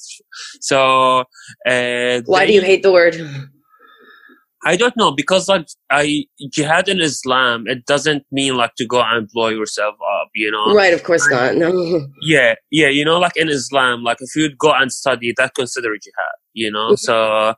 And the thing is, there are certain words that turn to be racist words, If you're named Osama, you should be a bad person. So many people put it that way. So jihad in Islam, if you would talk about it from an Islamic perspective or background, jihad it's not linked, with fighting. You can go and study and that consider knowledge, information, all those things consider jihad. So it's a big topic to talk about. But my point is that those extremists, when they were released from the jails of the government, they established and started most of the extremism groups in Syria. So the Syrian regime knew and had a plan that by releasing those, he would strengthen the idea that, we're here, we all we're living peacefully, and then those people are trying to divide our society, and at the same time using them as an excuse to bomb areas. When would come out and say, the Syrian regime has been like bombing that area, killing civilians, they would say, oh, there's like these extremism groups in that area, and we're fighting extremism and terrorism. So the thing is, it was like a way that so many governments in the region have used. They would try to strengthen the fight of like ethnicity, the fight of race, color, religion, all those things, and get people to fight over it, to forget about like the main goal. So, and here like, and I would say like for us, like, and for our region, we've reached out like a level of freedom of speech. I've never thought that we would reach it. I'm not saying we're like in the perfect situation regarding like freedom of speech, but the thing is, you know, like right now, like when I talk with any like Syrian kid, like, you know, 15, 13 years old, I feel that I'm talking with an adult. I'm not saying that's like a right thing, but like they can like talk about the geopolitics of the region. They can talk about politics, the role of Iran, what's happening in Iraq, what happened in Egypt. They can compare things. They know name of president, ministers, you know, like militia leaders, all those things. So the knowledge that they have and the way how they would discuss or argue something is like completely different. Like, you know, when I go out here to my friends who have kids, like all what their kids talk about is like, you know, I want a candy, I want to watch like Tom and Jerry or whatever. So for me, I'm like, you know, 15-year-olds maybe. Yeah. So for me, like when I try like in my mind, like to compare like a Syrian kid who's been through like hell and survived and like, you know, gained all this big, huge knowledge. And, you know, like a regular normal kid, like in the US or in Europe or whatever, like the way of thinking, I would say that's like absolutely a bad thing, you know, because those kids haven't lived their, like the Syrian kids haven't lived their life of kids, you know, where they had like access to education, where they had like, you know, a backyard where they can play safely, you know, and not getting like bombed, killed, arrested or whatever. So, but at the same time, like when you look on the other side, those kids and like the Syrian generation have gained like a huge knowledge. So many people that I've been like monitoring or like following on social media to see like the way how they've changed. Many of them, they were like pro-government, and then they've noticed like how bad is the government. Many of them did supported like Al-Qaeda or ISIS, and then they've noticed how bad Al-Qaeda and ISIS. So the thing like in Syria, as it's been like almost 10 years, and we weren't successfully able to have a change in the regime or in the government, but hopefully soon. That helped like people like having like that long term to realize so many things. I would say, unlike Egypt, you know, when like the revolution started in Egypt, they were like able to defeat like Hosni Mubarak, and then Morsi came. So Morsi wasn't like the best choice, but the thing is, you know, it was like a short term. So people, they were like all, like so many people, they were like all, like, you know, cheering for Morsi. Then Morsi was defeated. Then Sisi came. So it turned and they ended up like having like a dictatorship. So the thing is, so many people would argue that it was like a short term. So people weren't able to develop like a new mentality that you can say, you know, I hate the regime. Because for us and for our, like in our region, we would have like the same like president, the same family ruling for like ages, like for 30, 40 ages. Like, 30, 40 years. Like, you know, in the situation of Syria and like some other countries, you would have like the same family. So the thing is, and like the main thing that they would do, that they would spread fear among people. You know, like being like a political prisoner in the Middle East. It's like a bad thing, you know, like it means like that you're not only your family, your relatives wouldn't have like access like to jobs as the rest of the people. They wouldn't have like the same education.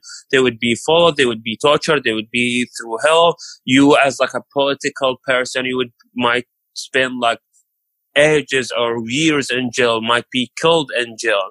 So the thing, they always scared people out to speak out about politics and economy. So that's the thing that we would have. But the thing is, like with the Arabic Spring, and hopefully we were like able to defeat like some like dictatorships, I'm always like optimistic about the situation in Tunisia.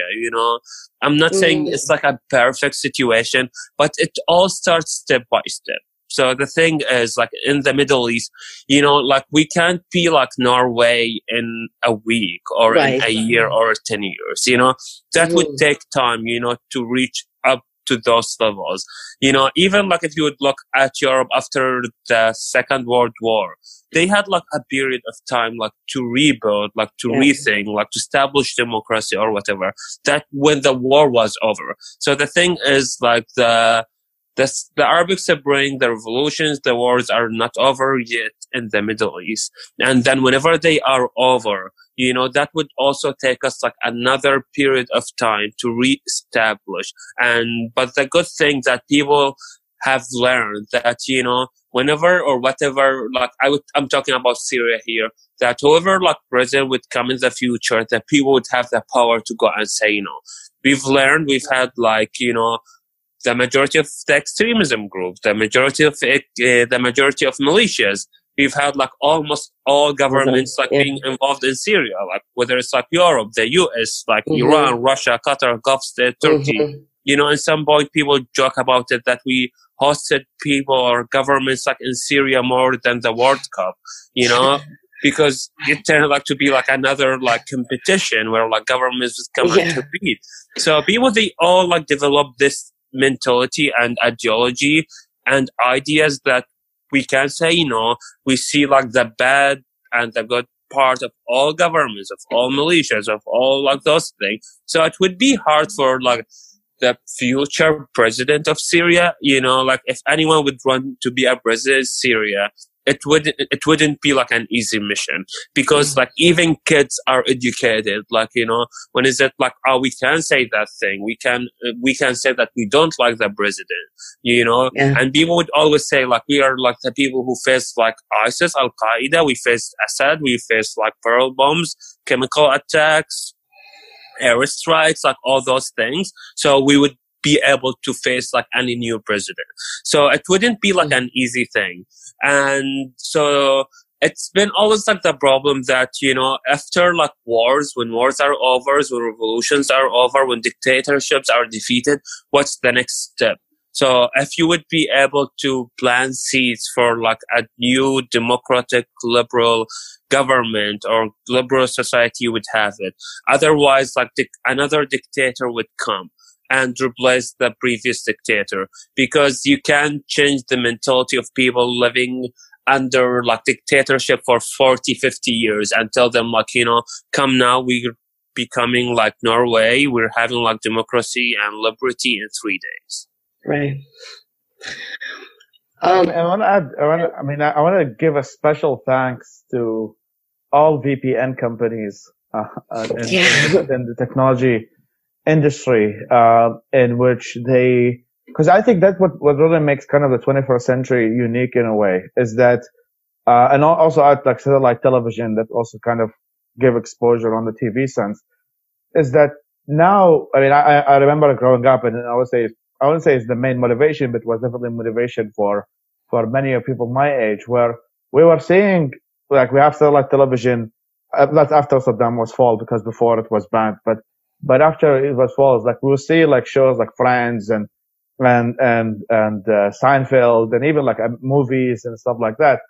And obviously the internet and YouTube and all of these things. And we see like videos of like the prosperity, of peace, of people getting along. And then at the same time, you go outside the street and you see dead bodies and I think what internet is able to do, I think that's why like we have put more resources in modernization towards digital space than the physical space, is that kind of exposure that it was not possible before. I remember when Saddam Hussein was in power, the United States and also France, there's a channel called Monte Carlo, that they established radio channels on the borders of Iraq. They put one in Kuwait, and I think one was in Turkey. And they used to broadcast at 3 a.m. Or 2 a.m. when the signal was better at night, of like stories of dissidents, of people who were under Saddam Hussein and stuff like that. Unfortunately, like, yes, there were people who were able to do that, but it was very few people, only the educated knew about, number one, that radio exists, and they go at 2 a.m, putting the radio. I remember because my dad once did it, and I didn't have to listen to Radio Sawa. It's called Radio Sawa. However, now is like, it's so easy to access information. And the thing is that, I mean, thank goodness, is that the Middle East is not China right now. It doesn't have the extreme firewall, that exists in China. And so in a way, it's like, not that extreme there either, from what I hear. My brother's. I mean, it's still like, I mean, I think many VPNs like able to, at least for my knowledge, is that they're able, even in Iran, like I know I have a lot of friends who still live there, and I see them posting on Instagram. And the thing is that, I mean, even like these apps, like Instagram, Facebook, Twitter, all of that stuff, you are able to communicate with people outside your country, are able to communicate even with people who are from your country but live overseas, who can tell you what's life is like to speak your own language, so you don't even need to learn a new language. So you have all of that kind of a world library in your pocket, especially like easily accessible websites like Wikipedia and all of that. So, I mean, talk about the maturity that Aziz talking about, and I was talking about with the students of Mosul, is that, so I mean, people sometimes ask me, is like, how you get like enlightenment now? Why do people like a 18-year-old in Iraq are getting enlightenment now? And my answer for this is that, in a way, they're forced to. In a way, it's like why did I learn about Sunni Shia prayers and all of that when I was in Iraq? I mean, my parents were secular. I wasn't really forced to do any of these things. Why would I do that? I was forced to learn. And in a way, I was also forced to learn English because most of the information is in Arabic. So in a way, it's like, it's not like, like if you speak English, you don't really need to learn another language, because in a way, most of scientific articles, everything is in a language. So you don't need to learn another language. But in a way, is that many cases we are forced to know what's out there, and to kind of make kind of a similar correlation with Europe, even though obviously histories are different. But if you look at Enlightenment, at least my understanding of Enlightenment in Europe, it grew up as a result of a sectarian civil war. But it grew up from the Protestants and the Catholics killing each other for decades, and then that kind of ideology that's like, you know what, let's reject both of these and let's have individual rights. And I think that, not to make any comparison, because I don't want to ignore the unique histories that both of these regions have, but is that I think we're kind of having a similar moment in that regard. Because people have seen the sectarian warfare, have seen all of that, and they see it's not working. They see that their life is more miserable than it was before. They see that these authoritarians are not able to provide food and shelter, not provide all of that. And then they're like, oh, look, well, there is this idea called the Enlightenment, and it has been applied, at least some of it has, in some countries in Austria or in Germany or in the United States or in Canada and all these places. And these are the places, I mean, unfortunately, like if you do surveys to a lot of young people in the Middle East, if they tell you what the most thing you want in life, they will tell they want to immigrate. Which is sad. It's a kind of, but at the same time, it shows it's like they look at these places, and this is the places that they would like to live in. So they make those. I think many people, this will take a very intelligent person to do so, is that to make the correlation between why the West ended up the way it is, and why, and it is because of freedom of expression. It is because of many of these stuff that like if you ask them, it's like, oh, if you as a Muslim, when you are in Australia, do you want to be still a Muslim? Yes. But they're Christians. Well, I like freedom of religion idea. So they, I mean, obviously not everybody reached to that advanced level, but I think many are realizing that what is now the case is not working. And there are some samples that you can look at through the internet, through satellite television. And in case of Tunisia, it's actually pretty great because it's a country within the region. Obviously, they have their own unique case, but they speak Arabic. They have kind of a similar history to some of us. And they say, look, like Tunisia seems to be doing well, and but think about it, like even like now, so now it's like with the technologies, like you are 24/7 being able to see what's out there. And getting these tools, especially like I mean, there's critical thinking tools, but also the technology tools, VPNs and others, that even when these things, there is a reason why this knowledge is censored. But there's also something, Aziz, is a common proverb called al-Mamnu' marghub. Al-Mamnu' marghub is what is prohibited is wanted. So in many cases, when there is a resentment against that regime, and there is a resentment against that terrorist group, and that terrorist group bans that movie or bans that book, in some cases you see that book is more downloaded than it would actually been the case if it was not banned, because nobody would have heard of it. But the fact that they see that the government itself, which is the same government that is creating the unemployment or creating that, is banning this book, is saying this movie needs to be banned. In some cases, is it creating that backlash, especially within the younger generation, especially those who are like, well, if this government is banning it, maybe I should see what it is. Yeah. So I think is that I do believe that like this, what I think is unique in the 21st century is, I mean, there are two things. There are things that are bad is that destruction is now more stronger in the 21st century because of the advancement of weaponry. Right. But also, what is also good is this knowledge sharing and information sharing. I mean, the age of information that we live in which, I mean, the way I was, for example, learning English when I was growing up is, and I grew up in kind of a more free internet post Saddam Hussein, is that I used to like go in these chat rooms and then it's like, oh, who wants to learn Arabic? And then I see like these students, master's degree students, whatever, who study Arabic or study international politics. And they used to teach me English and I used to teach them Arabic. And through the internet, I was able to interact with like students in Princeton and students in Germany and stuff like that. And I'm like sitting at my small house in Baghdad on a desktop computer. And I was able to connect with, and then it's like after the language conversation ends up, then the question is like, oh, well, how's Germany like? Or how is Iraq like? So just that exposure, well, if you take it back to 10 years ago before that happened under Saddam Hussein, in which satellite television is banned, borders are banned, you can hardly get a passport. The likelihood of you being exposed to anything beyond the Ba'ath Party, the nationalism, or is almost close to zero. So compared to now is much higher rates of exposure.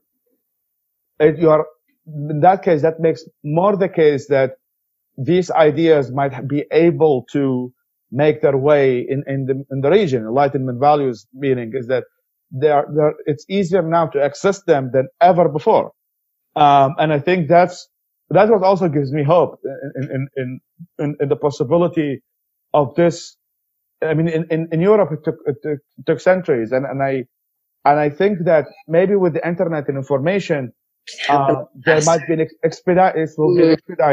expedited thing, and it will be gradual. And I think is some places will take a different approach than others. But I think that the exposure to Enlightenment values is now more than ever. I think it's definitely going to come up with better results. That's what keeps me optimistic.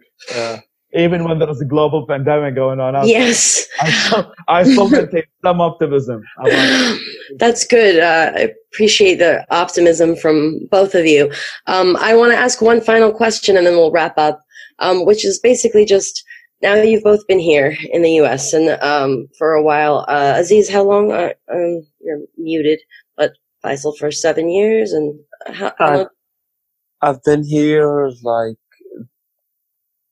3 years or something. December 2017. So like I would say like January 2018. Like I came like after Christmas, like before the New Year in 3 days. So 2 years, yeah. 2 years. And we've been talking about things like the sectarian conflicts, how both sides ultimately are kind of doing each other's biddings and everyone loses out in the end. And things like misinformation and messaging and freedom of speech and these values. In the U.S., I'm sure you're aware, there's now a culture war, basically, where I would say it doesn't rise to anywhere near that level, but there is the polarization, the demonizing of one side to the other, which I think kind of leaves no winners. And also a lot of talk about censorship. And, you mentioned the forbidden fruit idea that when something is banned or forbidden, it only makes people more curious. So here, I think and also the power of social media and the internet and information, which can be used as misinformation. Curious young kids, in a country where Enlightenment texts are banned, might be looking that up. But here, where the things that you don't translate, the Mein Kampfs and everything else, are banned, maybe they're drawn to that and can find it online. As, refugees and as outsiders from war zones who came here on the strength of your work and who work to promote education and, freedom of speech and all of these ideals. What are some of your thoughts about what's going on here in this country and how, it might play out? Aziz, go ahead. So the thing is, I'm not here like in refugee status. Like I had like a tourism visa and I applied for a new visa, like the EB1 visa. So, but the thing is, like, I always like consider myself like as a displaced person, and I'm a refugee, like, so I don't have like a country where I have its own passport.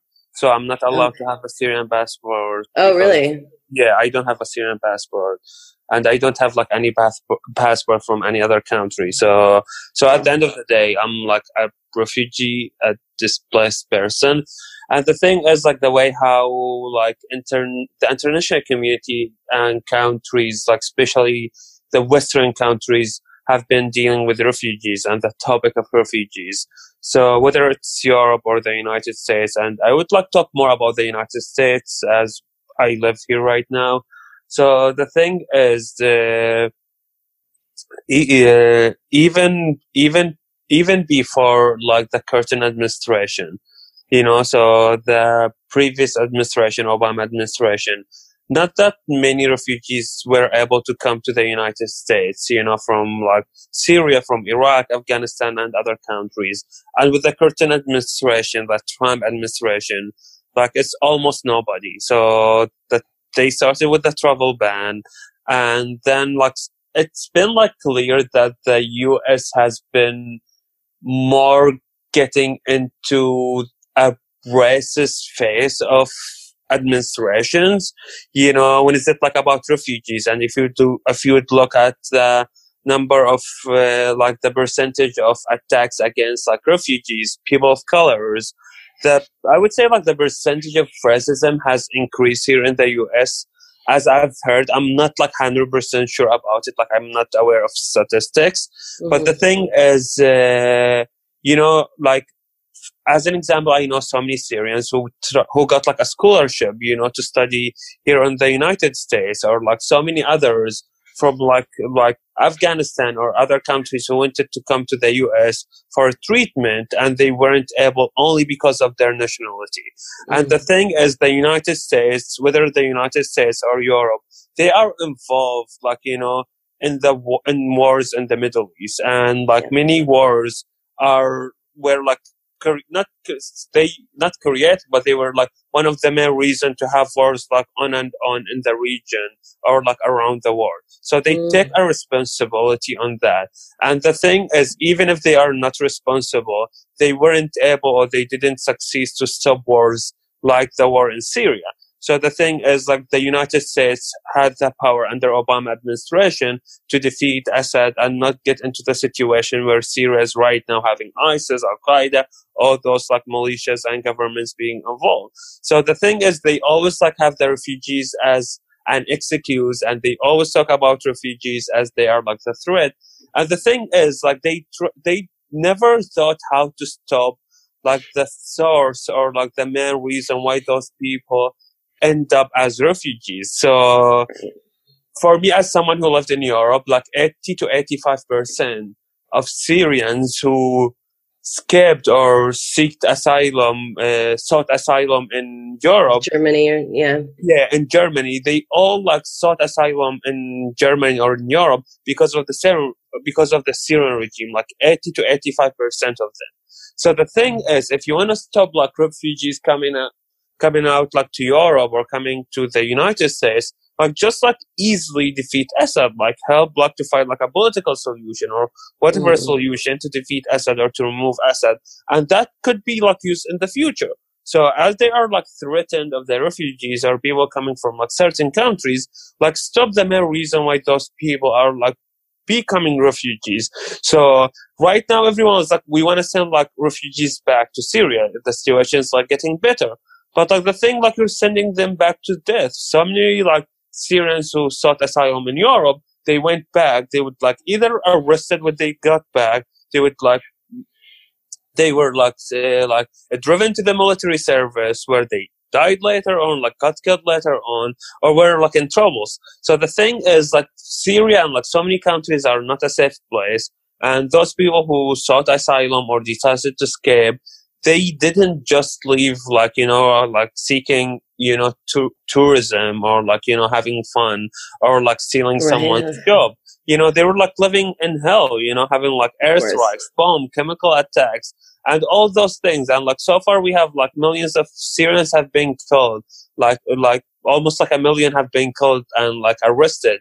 Like right now, like half of the Syrian population are displaced and refugees living like in really bad condition, whether it's like in Lebanon, Turkey, Jordan, and the neighboring country. They live like a life nobody would wish. So the thing is, people wouldn't leave their homes, their like neighborhoods, their beloved ones, unless they are forced to. Yeah. That's a good point to keep in mind for people sometimes that try to demonize refugees. I was asking more about, you know, because clearly that's policy that isn't, I don't think it's a proud one for the United States. Certainly a lot of the situations that American involvement in the Middle East have not been proud moments for this country, I don't think. To turn back though to sort of, I was talking about like domestically the culture war within the United States, where there is a bit of concern about extremism here now. Various ideologies. I mean, even the one that I kind of deal with, which is like a misogynist group, the incels, that I think people are drawn to because they have a lack of feeling purpose and meaning, and the things that you both spoke about as making people vulnerable and susceptible to this kind of messaging. So the fact that this is going on here now, there is a bit of demonizing domestically in between political sides, basically left versus right, progressive versus conservative, to a point that's getting, I think, very heightened, and is probably contributing to certain extremist movements that might become violent. Being that you're from a place that has had that going on for a long time, one side demonizing the other, what are your thoughts about the situation here in this country in terms of the polarization, where here it's not religious, it's political? There's also, you know, as everywhere, tribalism comes in many forms, whether it's religious, race-based, you know, misogynistic. But here in a country where there is freedom of speech, where there is relatively open access to information, you know, why do you think that's going on here now? And what might some lessons that you've learned from, you know, situations you've dealt with kind of be applied to here? Is this to me or to Aziz? Whoever wants to answer, to you. Go Aziz, ahead. You wanna finish, because I can because I talk too much. So you can start, Faisal. Yeah, I mean, first I would say is that as of last year, I became a U.S. citizen, so now I consider myself one of an insider as well. And I've abused my U.S. passport the moment I got it, in which I was a week after I went to a metal concert in Montreal, and then I went to Europe for another metal festival. So I'm definitely living some American dream. But, I mean, I think one thing that's probably worth mentioning, maybe that's my kind of Pinkerite, education here, is that, I mean, America or the West is not living a historic moment in history and polarization. I mean, there was, times of slavery, and there were wars in Nazi Germany, and in ways, like, we are living in a way in the most peaceful century in a long time, actually in all of human history. And that's something that makes you either believe in the human race or make you not believe in the human race. It's like, I mean, if humans existed for 100,000 years and they only figured out slavery was wrong only like 500 years ago. So for 99,000 years, they realized slavery was okay. But I think I do agree with you with something I've noticed. I mean, I would say extremism, I mean, polarization is the seed for extremism. I mean, so, I mean, the way, the end phase, I mean, if you look at extremism as a spectrum, you have violent extremism, that's the end, and then you have kind of extremism, non-violent extremism, and these are people who might hold extremist belief, but not really act on them. And then there are people who, or inhibit some, so they're kind of, let's say, moderate extremists to some extent. So, and then there's the kind of the polarization, which is the ecosystem. So that's kind of like where most people live in. And I do see it. I mean, one of the privileges that I've had, in America is that I get to be like, I mean, I obviously have an experience that is in America that is different to even many people here.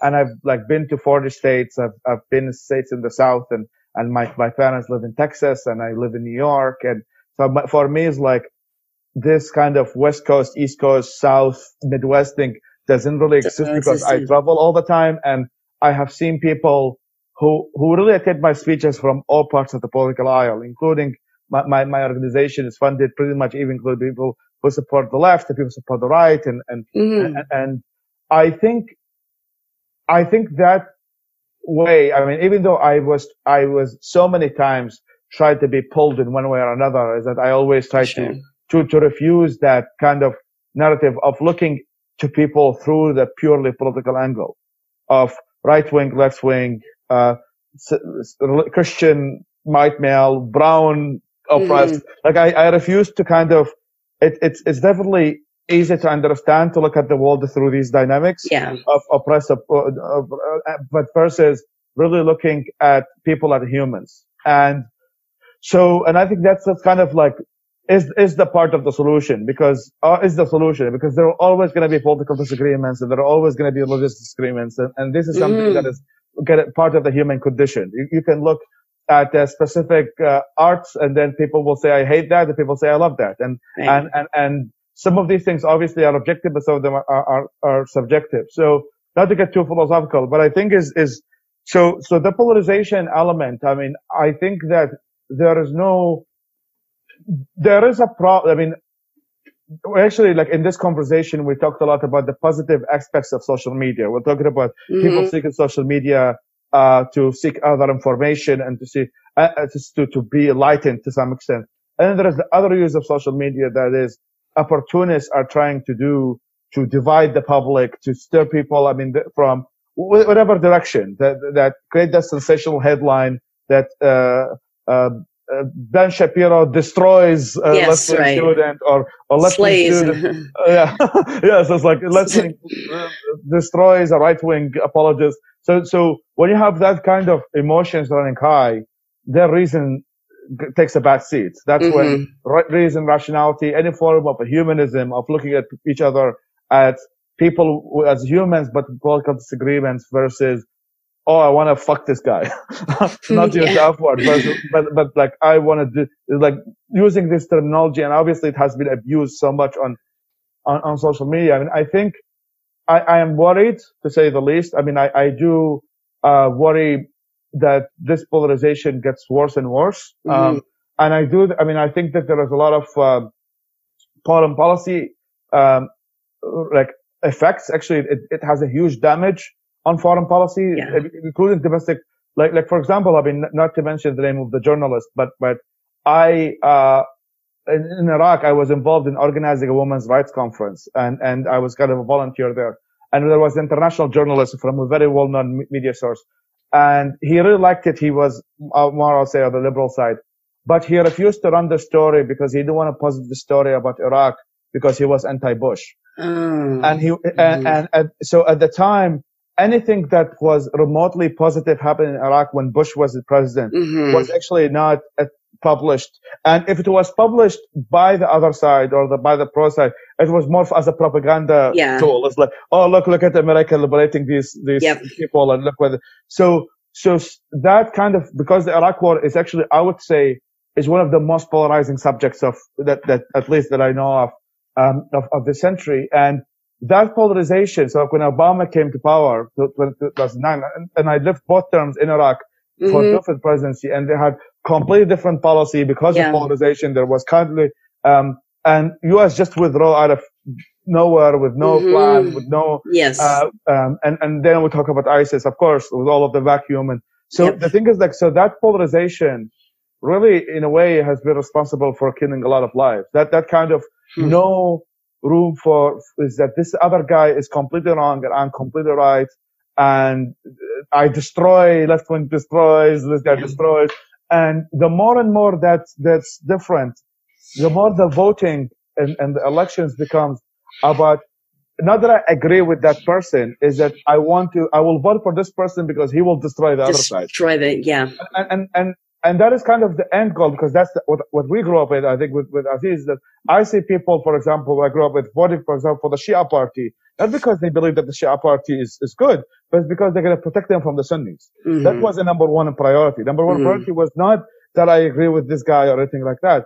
It was like, okay, who's going to defend us from these bad Sunnis over there, or vice versa? The enemy of my enemy. So that is what I would say the end goal of polarization is, that it becomes less about policy, it becomes less about anything factual, except the fact that I am voting against the person that I hate. Yep. And you know what? There are examples of that in America. I'm seeing, and the elections are coming up, and I'm hearing less about why do they like the candidate they're picking, and more about the candidate that they hate. Yes. And I mean, obviously, I think what really keeps America intact is the rule of law. Yep. And the police and the armed forces. Thank goodness, I would say this is in a very stable place. I'm in Virginia. I can see the Pentagon is doing pretty well. I'm not worried about anywhere the security of the United States going badly.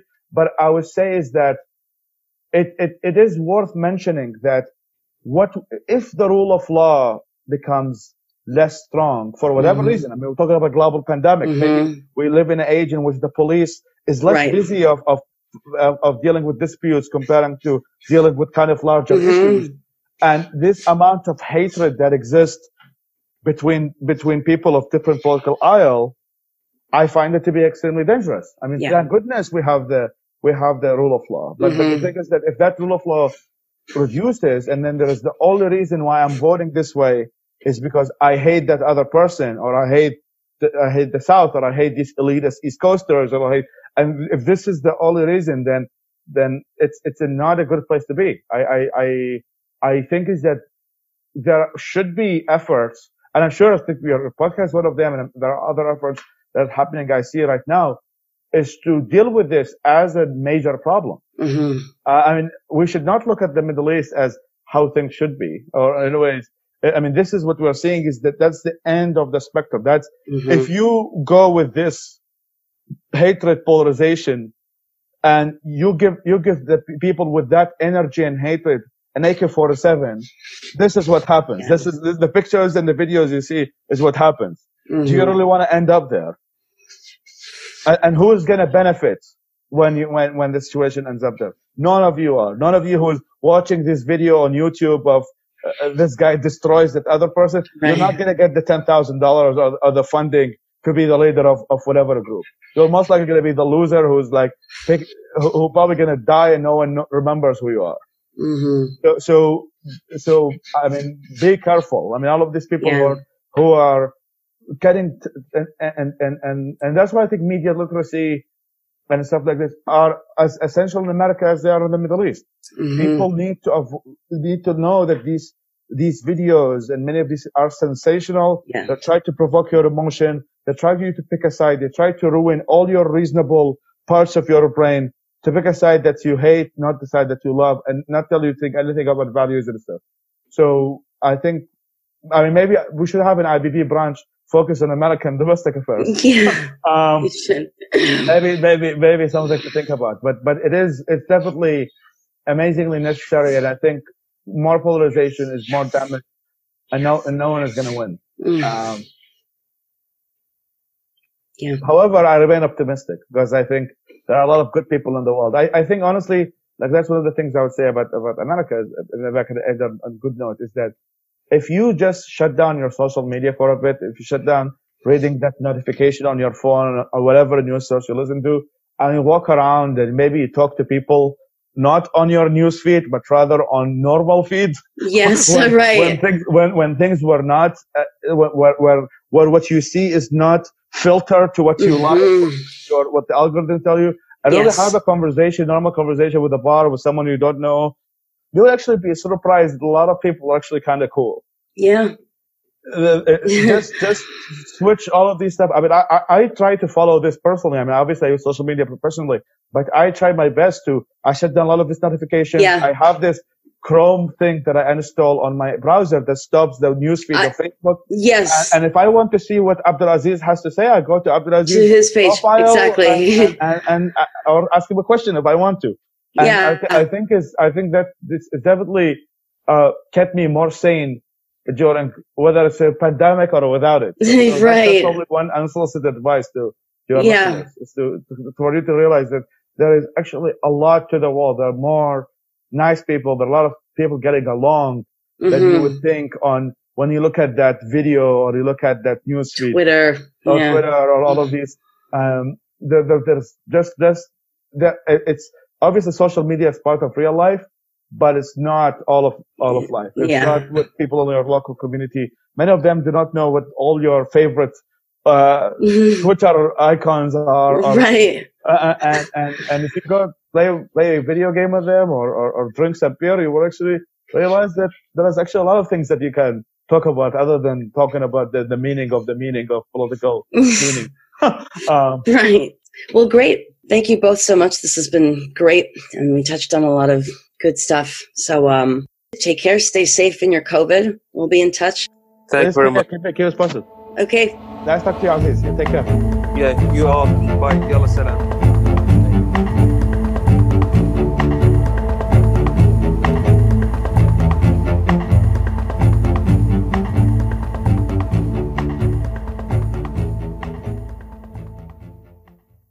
With Lucky Land Slots, you can get lucky just about anywhere. Dearly beloved, we are gathered here today to... Has anyone seen the bride and groom? Sorry, we're here. We were getting lucky in the limo and we lost track of time.